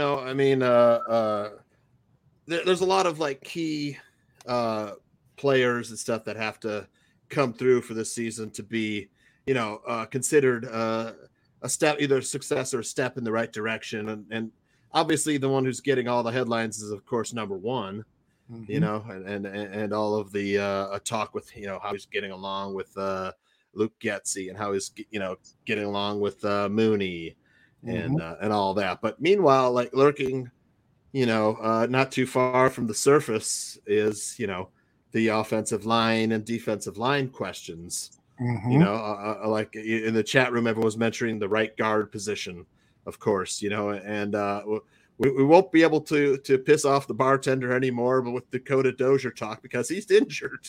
He got injured yesterday or today. Was it yesterday? Yeah, well, at today's practice, carted off the field. So we don't know how serious it is, but when you're carted off the field, that's not good. Right. So he was probably going to get cut anyways. I want to say, I'm sure you probably agree with that. I agree. Olin Kreutz is pushing hard for Sam Mustipher to be in the starting 5, but I just remember Sam Mustipher getting blown up all the time last season. I don't know, but that right guard position, man. I mean, that's in the back of Bears fans' minds. You know. It is, and Jordan says the Tevin Jenkins story and most of the other stuff about camp thus far is mostly a no story. I don't know, Jordan. I'm hoping that you're right, but it is, as I said at the top of the show, and Tooch, I'd love your thoughts on this. The fact that Tevin hasn't been, a guy that management has said, okay, we found our right tackle. Or right guard or whatever position, and we don't need to put him in a second team. We don't need to look at anybody else. This is the guy. I understand, that they still probably would have done it this way just to make sure to see what it is they got, because so many of these guys are kind of positionless, and I don't mean that in a negative way, but there is some versatility. Jenkins can play or has played each of the tackle positions in college and can play inside and so forth. So I understand that they're looking around, but the fact is that that's 4 straight practices where he's been with the seconds, and it looks like it's going to be 6 straight practices with the seconds. I don't know, man. That raises an eyebrow. What do you think, Tooch? Well, it's either one of two things. It's nothing, or it's a Jalen Johnson type motivation tactic. It's like, hey man, Jordan could probably tell you whether or not it's the zone run scheme that the Bears are going to be running is different than what Tevin Jenkins experienced at was Oklahoma State. Mhm. Different than what he was used to at Oklahoma State. I don't know if they ran the zone blocking scheme there, but I forget. I think it was Ravi or Nomad in the chat room who said that's a lot of conditioning, you know, to run that. You know, you're out in space, you Yep. know, a lot of pulling and getting after the block, you know, running full speed. So I mean, maybe Tevin Jenkins' conditioning isn't there. You know, it could be they just want to see other guys. You know, but yeah, a lot of people all the same. You know, we can't make any snap judgments because you know they haven't put they ran the same zone, so you know that's it. Yeah, he's familiar with the scheme. You know, I wouldn't read too much into it. You know, I mean, yeah, and maybe everyone is right, but I've been through this enough to know that, you know, taking an optimistic viewpoint on stuff always it's difficult for Bears fans. Like yeah, old Bears fans. Exactly. Tooch and I have seen a lot of fucking disasters with offensive line and player personnel and losses and bad coaching and stuff. I hear you. It's better to not put too much emphasis on what is going on. It's guys in their underwear running around out there, wearing helmets and learning, you know, the installs of new plays and stuff. I get it. I totally get it. But a mandatory mini camp starts, right? That's coming up. Right. And as far as we know, Robert Quinn probably won't be there. You know, his like $12 million contract, he could probably afford some fines if he doesn't want to be a part of the more intense Eberflus practices. Mm-hmm. You know, and not a lot. I mean, there's talk. I don't think Al-Qadim Muhammad was at a lot of that offseason stuff either. You know, so not really neither of them have been. You know, and they're the two guys who are really going to be the two ends. You know, I assume they're the starters, Muhammad and Quinn, right? Gotta assume that there's no other way around it now with Khalil gone. Absolutely. Yeah, so the threat of a Robert Quinn holdout or trade that's there. A lot of people speculating that Robert Quinn may want to not be a part of a rebuilding process. You know, and he's 32. Maybe he wants a shot at a ring. You know, or so trade me to a Tampa Bay or a Buffalo. You know, or a Kansas City. You know, people speculated, hey, let's trade Chris Jones. You know, stick Chris Jones in there at that 3 technique. Man, I wouldn't be too. I'd be actually pretty jazzed if we were to get Chris Jones. Man, talk about disruptor. Aside from Aaron Donald, I can't think of anyone who's better than Chris Jones. You know, at disrupting. You know, being that disruptive factor in the middle of the defensive line. You know, to get pressure up the middle, and then. We got some good news is that the bald fuck will be returning on August 13th. You know, we got a chance to stick it to Nagy on that preseason. Preseason, nationally televised preseason. Oh, I didn't know that. It's nationally televised. Yeah, yep. NFL Network will carry the game nationally. It's a quadruple header, so 4 games. That one kicks off at noon. Chiefs visiting the Bears at Soldier Field. We got a little chance to beat on Nagy. That would be outstanding. I would. That's maybe a ticket I might look into because any opportunity that I can get within Matt Nagy's ear, and so I can. I was just about to ask you what kind of reception you think he's going to get when he comes out on the field, Aldo. Yeah, warm, cold, loud. It's going to be ice being thrown at the direction. There's no doubt about it. I wouldn't throw my drink at him, but I throw the plastic cup at him. That'll be a good game. I'm looking forward to that. Who else did they got in the preseason? Is this Chiefs? And do you got that schedule in front of you? Oh my gosh, let me see. I could pull that up. Because this is a good season to go see a preseason game because there's so many second and third stringers that you want to. The Chiefs is actually the first preseason game. Okay. So right off the bat, leading off with Nagy. Nice. Bring the rotten tomatoes and rotten eggs to the Soldier Field. Then you got the Seahawks. That's in Seattle. Okay. And then you got the Browns, who I think we play almost every year in the Yeah. preseason, right? That's in Cleveland. Yeah. And then you only have 3 preseason games. So That's right. That's right. Regular season starts 2 weeks after that last preseason game with the 49ers. And I think we're at San Francisco for that one, right? We open up on the road. Open on the road. 2 games, right, on the road? Is it 2 games? Let me see. No, okay. San Francisco's at home. Sorry. My bad. 49ers at home, and then the Packers prime time, Sunday Night Football on the road. I actually kind of like having the Packers early. I mean, that's when they're kind of a slow starter team. Yes, you know, you're absolutely right. Historically, last 10, 15 years, they have been a slow starting team. What I don't like is that every time they play the Packers on national TV, it's in Green Bay. When was the last time there was a Green Bay Chicago nationally televised? Text Dan. He would He would know. Yeah. Well, actually, the Khalil Mack's first game with the Bears, wasn't that in Chicago? I think so. Yeah, I think so. Yeah. But outside of that, it's actually Dan that planted that in my head that, so often the Packers nationally televised games are in Green Bay. Jordan says season 100 opener. There you go. Thank you.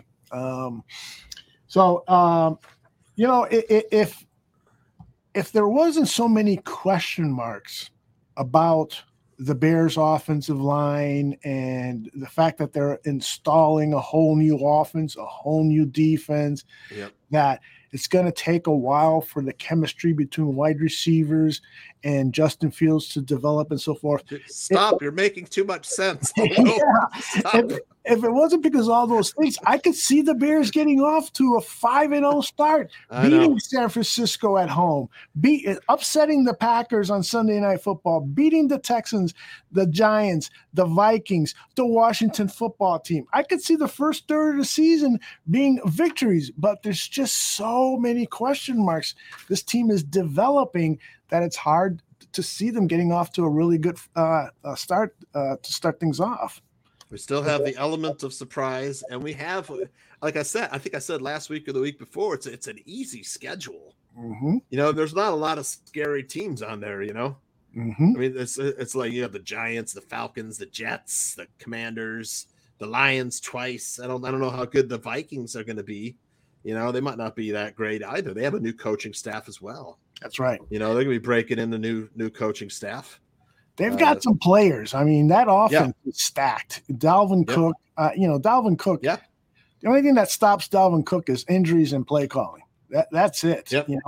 And I still think Adam Thielen has a lot left in the gas. And this kid Justin Jefferson, he's a stud. Yeah, he's awesome. I liked him coming out of the draft. I wish we had gotten him. I was sad to see him go to the Vikes. Like, damn it, he's gonna be trouble. Mm-hmm. Against the Bears twice a year. But yeah, it's lots of. I mean, like every Bears off season, there's no shortage of question marks. Mm-hmm. Right? Absolutely, right? Absolutely, too. I mean, we love Darnell Mooney, man. We love the kid, but I mean, it's true. We have to see him, up against number ones every week. Mm-hmm. Who's going to step up next to him? Byron Pringle. Is it Velus Jones? That's a lot. Those are question marks, man. Yeah. We got Equanimous. We got Dante Pettis. I mean, none of these guys are. They're not scaring opposing defenses. I'm sorry. There's a reason why they were tier 2 or tier 3 free agent acquisitions. And we're talking Tajay Sharp and Dante Pettis. It's not like. When free agency started, that their agent was fielding a lot of calls. Right.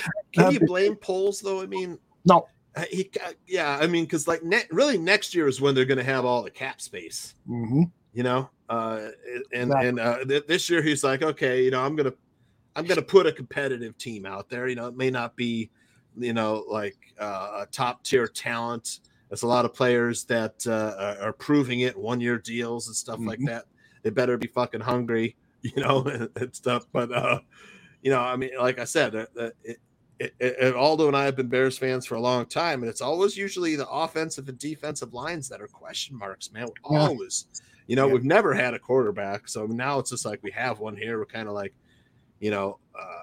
sick. I'm sick of hearing all the doubts. Like, oh, Justin Fields not that bad. It's like his passes are so inaccurate. Come on, he's a rookie. I mean, what were people saying about? I hate to go back to this, but Troy Aikman was 1-15. It's for people weren't complaining when he won, back-to-back Super Bowls. Exactly. So I mean, and then you've got a lot of questions as you go into all these questions. A lot of rookies have to step up. You have two brand new secondaries, two guys in the secondary, who have to step up. Rookies, 2 second-year offensive linemen who have to step up. If we're gonna, otherwise Fields gonna be running for his life. Yeah, exactly. And I know that the offense is going to be get rid of the ball quickly and so forth. But let's face it, a receiver is covered. You need good protection. Yeah, you need to. This offensive line is scary. I like some of the talent they have, and I think that there's great possibilities. Just like with the wide receiver team unit, I think there's some very interesting names. You've been heralding the possibility that Equanimeous St. Brown could have that breakout season, and I agree with you.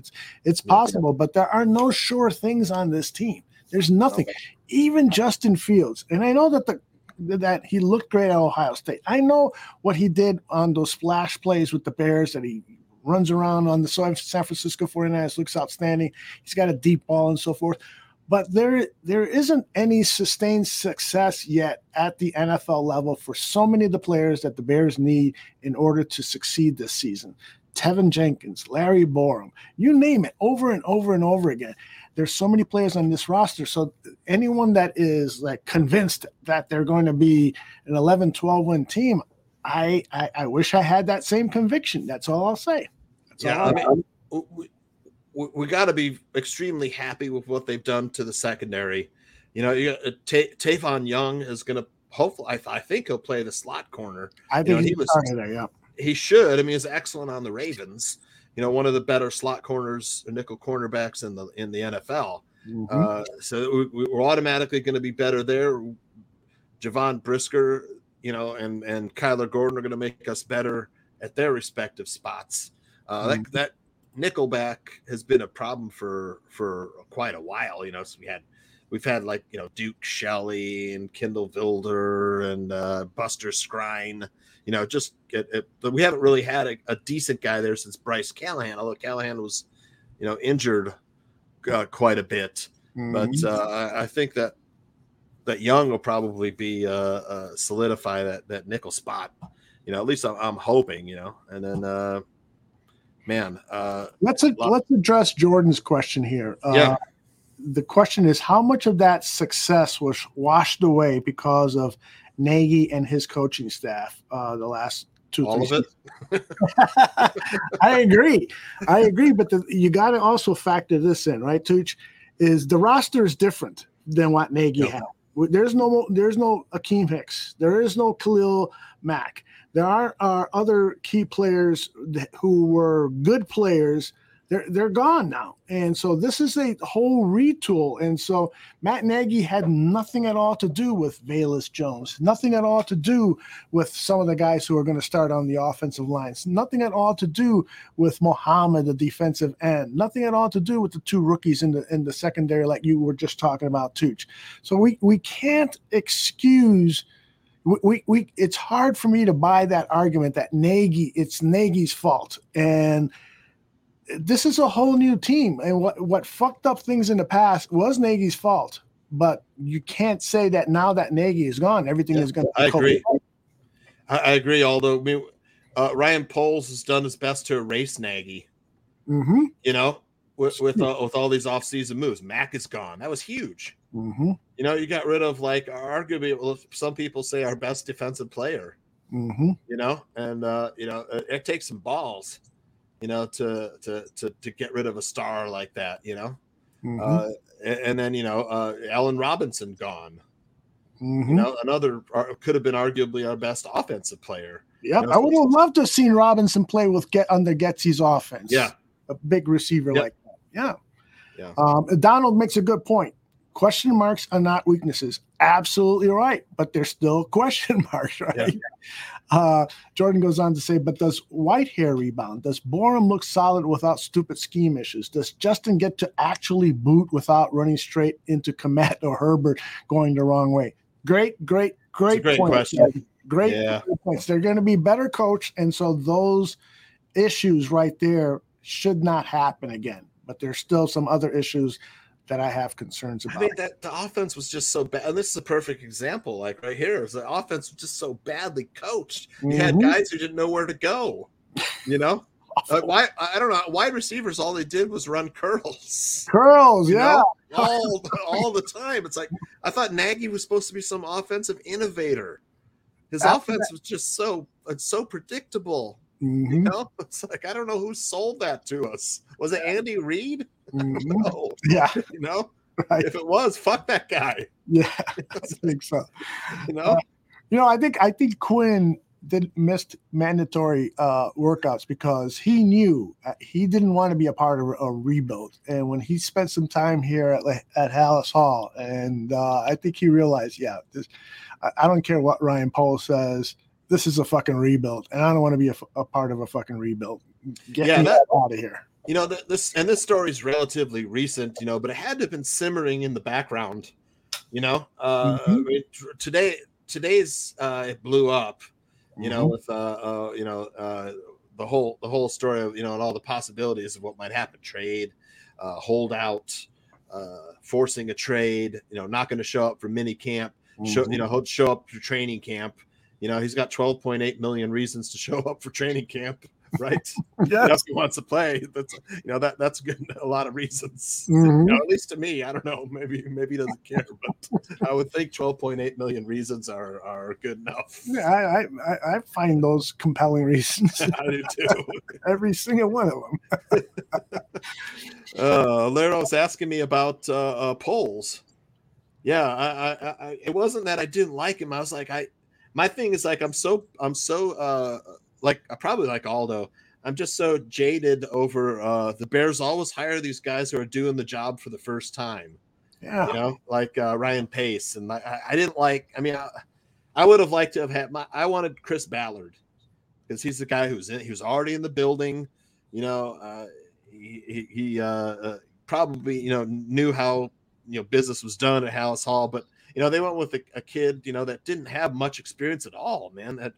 Pace was young. I don't even think he was 40 yet when we hired him. He was like, what, 37? 36 years old maybe when we hired him. I mean, that's kind of young, man. 36, yeah. I think 36 years old. You know, running an NFL franchise. I remember reading a story about like someone interviewing Pace about what he's doing. You know, it's like, well, I just go in, I put my headphones on and watch some film. You know, it's like, dude, come on. You're running an NFL franchise. You're going to sit there at a computer with headphones on watching film. You know? I mean, come on. You got other stuff to do. But, I mean, to talk to your scouts, maybe watch, film with everybody on your staff. You know? So you're getting the whole input, which I think is what Ryan Poles is doing. But I got to tell you, I mean, I'm kind of impressed with the guys they got going right now. I mean, Ryan Poles, my concern was that, Good night, Mr. Shorty. Mr. Shorty, it was a pleasure. Yeah. At first, he left me out. He was like, I just love Dan and Aldo. And no mention of Tooch. And I was like, what the hell? No, I'm just kidding. Tooch hits cleanup here, man. He brings the show to a stop with his analysis. But man, Poles is a young guy too, but man, his moves seem a lot more wiser and a lot more mature. Yes, I gotta tell you, he's getting rid of all of the Pace detritus. It's the bad contracts. I mean, he's really Pace painted him into a corner. If you want to be honest, with the salary cap and with these horrible contracts, we're still paying guys that aren't even on the roster. That were, when Pace signed them, they were past their prime. Yeah. The Ogunjobi stuff. Cliff mentioned Ogunjobi here. Which would Aldo and I love to have had a healthy Ogunjobi playing 3 technique? Yeah, but I mean, Greg Gabriel today when I was listening to the show. When was that show? Was that Monday? That was last Thursday. Last Thursday. Okay, Yeah. so he explained the Ogunjobi thing perfectly. Yeah. If you get a chance, listen to the last Greg Gabriel thing. He's like, the Bears doctors, knew that they couldn't let the contract go through because they didn't like something with the knee. Right. So it's not Poles' fault. Right. Poles wanted a guy that looked great on film. His knee wasn't there. Will later on, will his knee, be healed enough for him to pass a Bears physical? I don't know. Maybe. Right. The only issue that I have, and I don't know if this is Poles' fault or the NFL or whatever, is the contract is signed on Monday, or there's an agreement to the contract, and the physical doesn't take place for 3 or 4 days. And that's when they find out, and all of a sudden our hearts are crushed. And Poles himself admitted that during those 3 days, they had lost out on other players that they would have targeted if they had known that Ogunjobi's physical wasn't going to pass. So why was that delay between that handshake agreement and that physical? Why did 3-4 days happen? Was that a Poles mistake? Was that an NFL rules thing? Was it just it's a great question. Whatever. And the guy didn't play in the playoffs because of the injury. So the first thing I'd want to know is, how is that fucking ankle? We need to take a look at it even before we make an announcement. Yeah, and Jordan. Jordan, I'm not going to disagree with Jordan because he's right too. He's also right. If we missed out on Ogunjobi, why didn't we target some of the defensive tackles in the draft? I don't think we didn't draft one, did we? Defensive tackle, no, right? So I mean, either they. And Jordan, I'll agree with Jordan because he's going to say there were guys there, man. And when we picked, we went other directions, and I'm not going to disagree with that. I would have loved to have seen him take one of those guys that Jordan mentioned too. I'm right there with you, Jordan. Yeah, Thomas Booker, which Jordan has been pounding the table on for months. Yeah. Yep. Yeah, and that could be a mistake. We could say, Poles, he should have done something to get something there. But we end up with Justin Jones, who may or may not be, that impact player at 3 technique. But the guy that Greg Gabriel's high on that will probably be playing a lot of 3 tech is Mario Edwards. Mario Edwards, yeah. He's been a pretty good disruptor in there.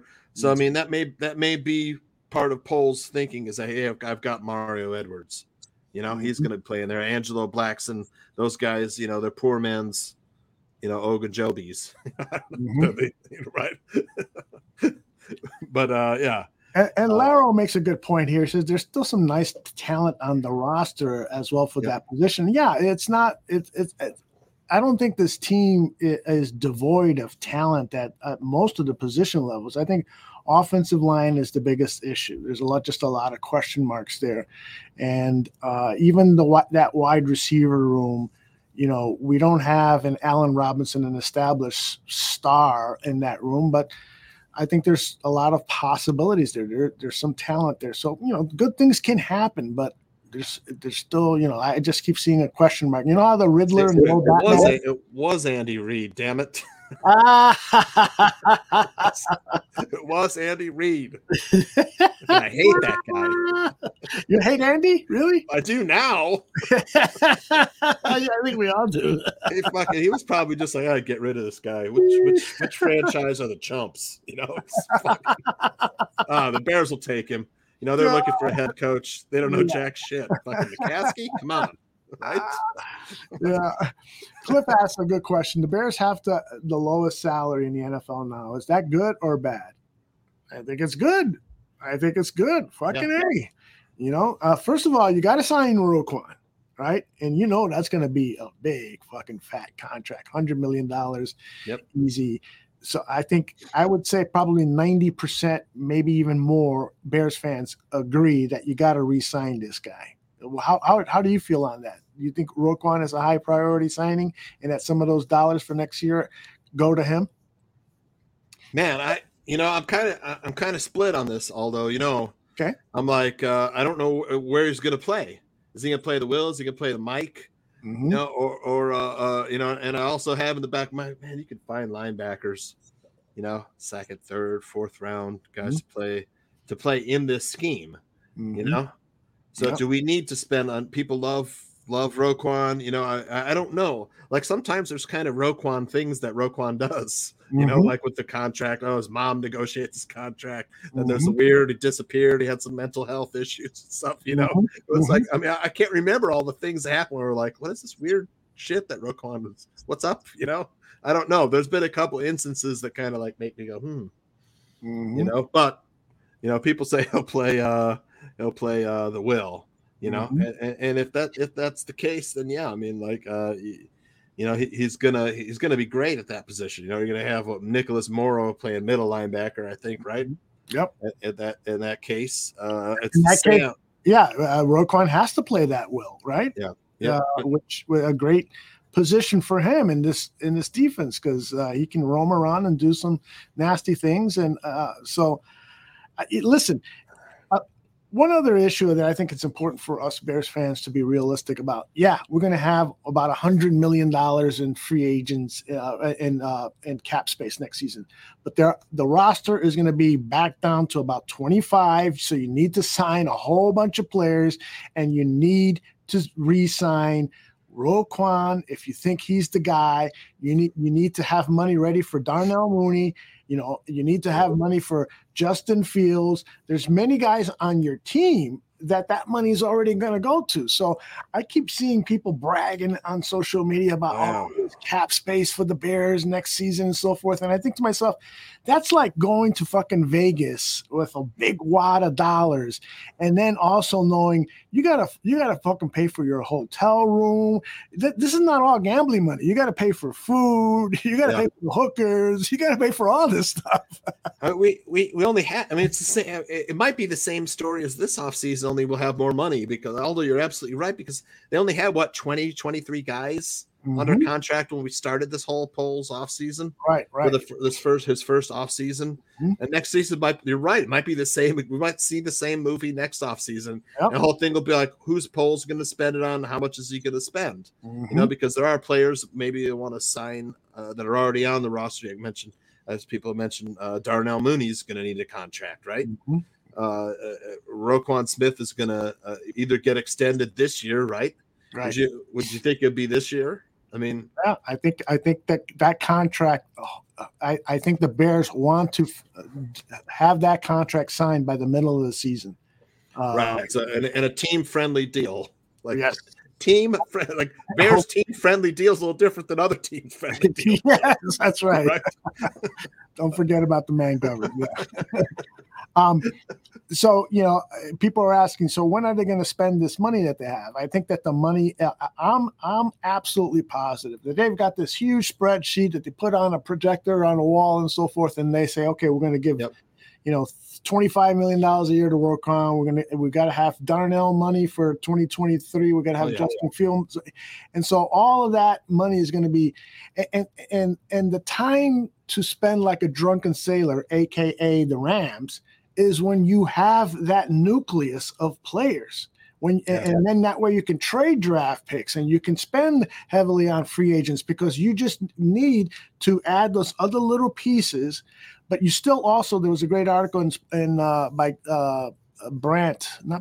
Andrew Brandt, who used to be the general manager of the Green Bay Packers. He talked about how it is that the Rams are able to spend all this money despite the fact that they are at cap levels and so forth. Is because they keep deferring the money over and over.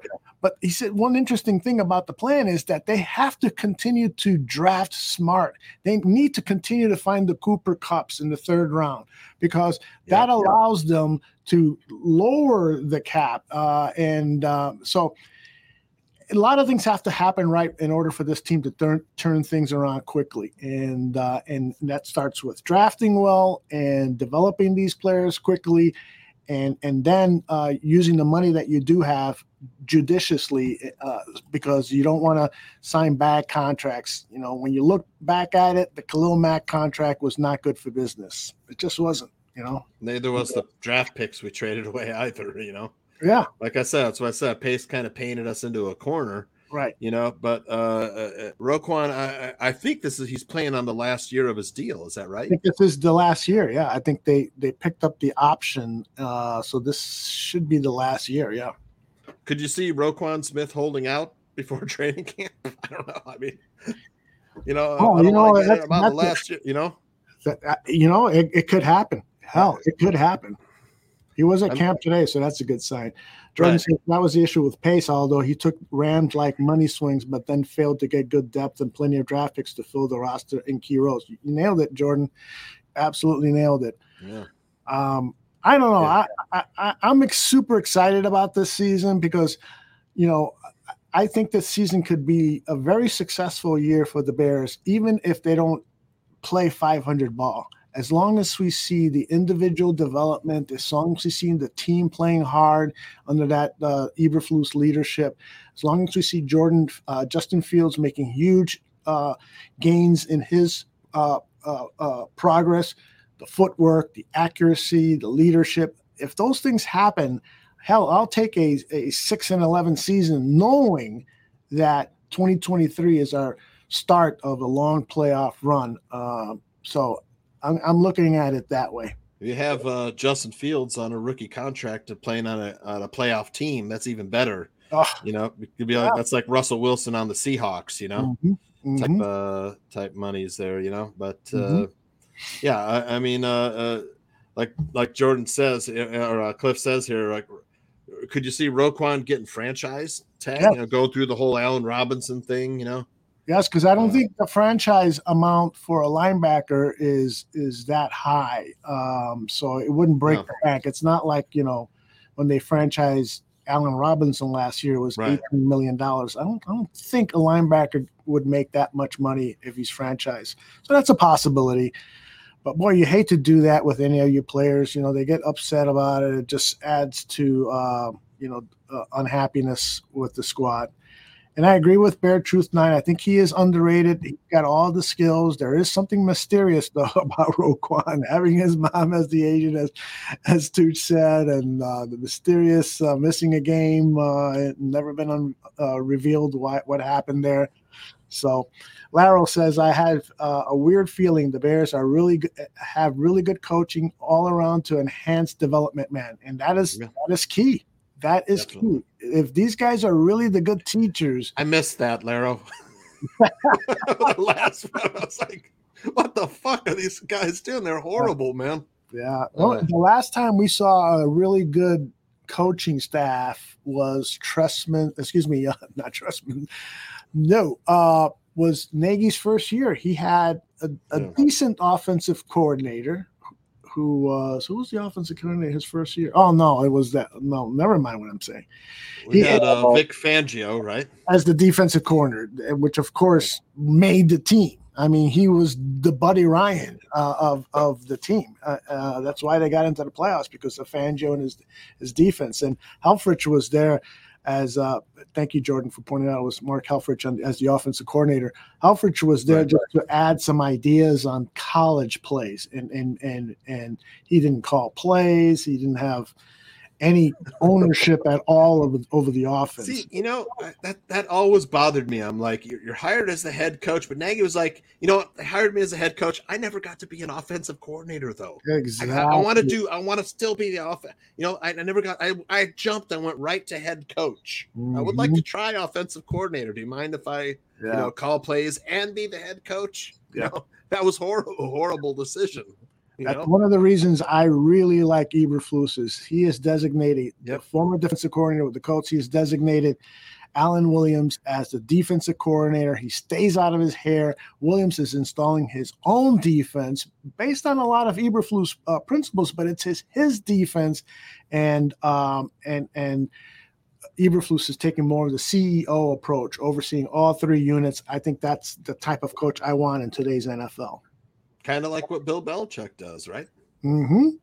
Yeah. He had he has like Romeo Crennel and Matt Patricia, all these, guys running. I forget what was that other guy? Joe Judge before he got the head coaching job. Eric Mangini. All these guys went on to be, something in the league, and finally now his offensive coordinators were getting jobs too, like Josh McDaniels, all that stuff. And then if you go look at Green Bay, your guy got signed his tender offer, Alan Lazard. Mm-hmm. Man, I'm wondering, man, if like that guy might explode in fantasy He football. is going to it's like, explode. He had 11 touchdowns last season, Pooch. So now he just need, without Devontae Adams on the field, Rodgers has already called him the number one receiver on the draft chart. Yeah, to me, he's a third-round pick on fantasy draft. That'll be a good pick if people are playing fantasy football, I think. Yep. That'll be a good pick. By the way, that was one of the questions I was going to ask you is how would you rank the fantasy football players on the Chicago Bears? Would you take Montgomery ahead of Darnell Mooney, or how would you rank those guys?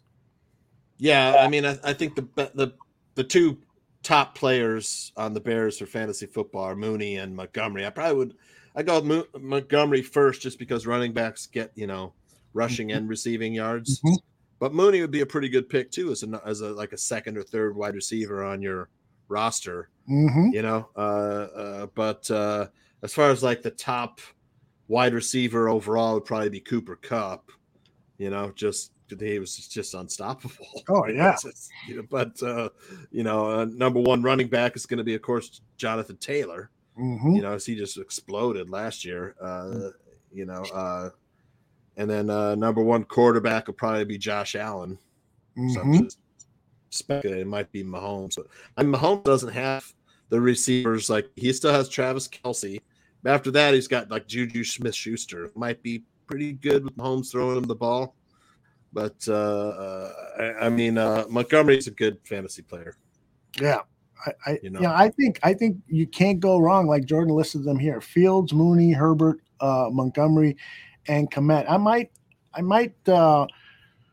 I think Kmet should be a starting tight end on most fantasy football teams. He's probably not your top 5 or top 6. But if I'm waiting on tight ends because I want to bolster running backs and wide receivers, and I end up with Kmet in round 7 or 8 on my fantasy football team, I'd be happy because I think he's going to catch about 75 balls. The problem is he going to get into the end zone more frequently than he has in the past? He had 0 touchdown catches. Yeah, 0. He had a lot of red zone targets though. Not for my taste. Every time they threw to Jimmy Graham in the red zone, I was like, why? Why? Jimmy Graham, really? Why? Is he even in the league now? As he hasn't retired. Jimmy Graham is out there somewhere. If the Bears sign him, I will become a Packers fan. The Packers don't really use the tight end that much, They haven't. Historically, they haven't used the tight end as much. Yeah, Tanyan had a bunch of. Yeah, what was the name Mark of the tight end? Chmura. Yeah, Keith no, that Jackson. was the 5 years. Yeah, but they had. What was the guy's name? He was big tight end in Rodgers' early years. But in any case, but since then, the tight end position, Aaron Rodgers rarely uses it nowadays. Maybe Luke Getsy is more for using the tight end, Yeah. Although Robert Tanyan 2 seasons ago did have a 10 touchdown season. Yeah. But he didn't have a lot of receptions, but he was used in the red zone a lot. And he's back this season, so he might be somebody to keep an eye on for fantasy purposes. But I like Kmet as a fantasy tight end sleeper. I do expect some good things out of him. Let's say one more time. The kid's only like 23 years old. He's going to be 23 this season. So Jordan says Kmet can be like Jeremy Ruckert for Fields. I take that. Hell yeah. All right, my brother. Anything you want to plug? What's going on in the plugging world? I've been, it's been NBA finals have been, pretty straightforward. They've been trading games back and forth, and if you're going to bet one side or the other, it's been pretty straightforward as well. The favorite, when the favorite has won, they've covered. Mm-hmm. So whether if it's 6, if the spread is 6 points or less, the favorite has covered like every time. And when it's the team who's not the underdog has won, they've won outright. And that record is 73-0-2. And it happened again. And Golden State won and they covered. It hasn't been like where Golden State won and Boston covered. That hasn't happened. It's just a thing with the playoffs. But last time, I mean, it didn't really go to script. It's been, Boston has won like usually the first and second quarters or first or second quarter, mostly the second quarter. By halftime, Boston has won, been winning. And then the third quarter, Golden State has won like every third quarter in this series. But it didn't happen that way this past game, when it went opposite of script. So it's been tough. I've been mostly just going with a prop play for a player to do something. I find that's how that to me is the easiest way to make some money. Whether it's Steph Curry 3-pointers or points, or Jason Tatum points, or Jaylen Brown has been a pretty good bet. Getting either whether it's rebounds or points. And then Andrew Wiggins has also been really good. Had a huge game last game. My goodness! So it'll be interesting. I mean, like I said, I'm on the Lightning. I think the Lightning are going to win. Will win the Stanley Cup again. I just think they're the stronger team with more experience. They have the better goalie, better goalkeeping. Cliff Victoria says NBA. Going to 7. That I always thought it was going to go 7. That game 7 will be freaking incredible if it does. Right? Boston has to win now. This next game, or they're out. That's it. Game 6. It. Yeah. Yep. So they got to get corrected there because the momentum is really on the Warriors side. They won the last 2, and then they Warriors win this last game with Stephen Curry not having a good shooting night. So that's not good news for the Celtics. Yep, and like I said, baseball is super hard to bet on. I've been getting pretty lucky recently. I've been only betting like a couple games here and there. I bet the Yankees the past couple times they're beating up on the Cubs. That was easy money. Yeah. But the Yankees are stacked. This year. And then tonight I bet on the Cardinals both games that they swept the Pirates tonight. That was, the Pirates are one of the worst teams in baseball. So the Cardinals always have a really competitive team. And then tonight I've got a money line parlay with Giants and Dodgers. They're all winning by 1 run each. So hopefully that comes through, but only bet like 3 games tonight. Yeah, and I'm with Laro, by the way. Fire Tony La Russa like yesterday, and they won tonight, though. I think the Sox, 5-1 over the Tigers. Of course, they're beating up on the Tigers. Yeah, exactly, exactly. But I've seen enough of Tony La Russa to know that. I wonder if Don Burr's the Tigers fan. I think he is. He's probably. Okay. Fuck you, Don Burr. We won. No, I'm just kidding. I think he loves all his Detroit teams. The Red Wings, everybody in Detroit he's a fan of. Aaron Judge, someone here talking about the Yankees home run record this year, and I was like, I saw someone. I've won on Aaron Jones or Aaron Judge home run prop a couple times. I took Aaron Jones to hit a home run in a game, and he accidentally hit it a couple times. He's hit so many. He's almost like 30 home runs. And then I saw someone's ticket where it was during the Cubs game over the weekend, and I thought about doing it. I was like, I take Aaron Judge, Anthony Rizzo, and Stanton to all hit home runs, and like $100 paid like $10,000 if all 3 guys hit a home run in that game. Wow. Too. I think another guy hit a home run too. It was a massive payout for some folks. It's like, when you see those the winning tickets on Twitter with like someone bet like $500 and won $80,000 on parlay. That like rarely ever happens, but man, would I love to hit one of those, man. Oh my goodness, yes. But, all my problems are over. Yep, exactly. Nomad says you're about to have hookers in the church hustling for you. He's the Tooch, I'm telling you. Yeah. All right, John. All right. Call the plug on this. You're working from home. Anthony and I are getting. Yeah, I am. Yeah, Wednesdays and Fridays I work from home. Have to go in and I finally did something where my boss actually liked what I did. I'm like, look at this. He's like, I can't please this guy. It's like I've had bosses like that. Yeah, it's like perfection. You got to be perfect, which is fine. Finally, I mean, my job that I'm doing right now, making those magazines and stuff, it's like it's like a 3-year learning curve. I gotta tell you, but finally starting to get the hang of it, because I started working there and then we went into quarantine. I didn't get much training, so I had to figure out the job on my own, and kind of worked my way through it, but finally getting the hang of it where he's like actually kind of happy, that with the work I'm doing there. Good. So we'll Glad see. to hear that. By the way, who do you think this baby belongs to? Look at the size of this kid. What the hell, man? Is that real? I don't know, man. It looks like an alien. It really fucking does. That cannot be real. How big was that kid? 17 and a half pounds, 22 Jesus inches Christ. long. Holy fuck. Giant. Yeah. I mean, jeez. Anthony and I are working on putting together stuff for, when football seasons come around. We want to do some stuff for Barroom that was like stuff that we do so you don't get in trouble, wagering. It's like some rules to live by, and Anthony and I are like putting some, stuff together that we can roll out, so if you follow some things, just rules of thumb, where you can be successful and stuff. So great. I work on that, and college football, college basketball. That's when you want to like make some money, college basketball, especially, although that's like, to me, that's where I can make the most money on. I remember you giving me those tips during college basketball season. You were on a roll, man. That's where I'm, and then NFL and college football, I think probably the next for me, but yeah. Yep.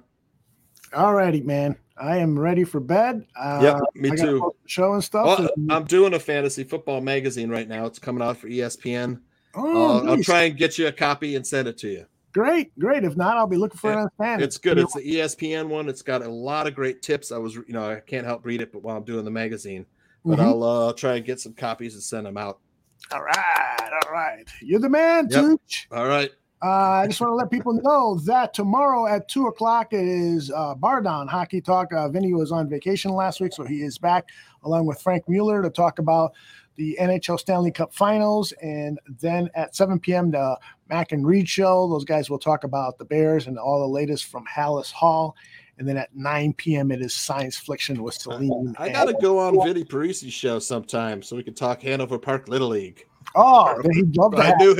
I knew him when he was just a pup. Yeah, I know. People don't know the story. Yep, they were some players ahead of a year older than my son.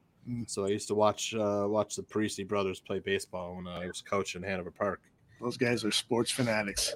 Yes, they are. All right, Aldo. I will let you go, and we'll let everybody go. And thank you very much for watching. Let people know that they can watch the show on demand on YouTube or listen to the audio version on iTunes, Spotify, what have you. Just search for Barroom Network, and the Dan and Aldo Baylor Soul Show with Johnny Santucci will be there. Good night, everybody.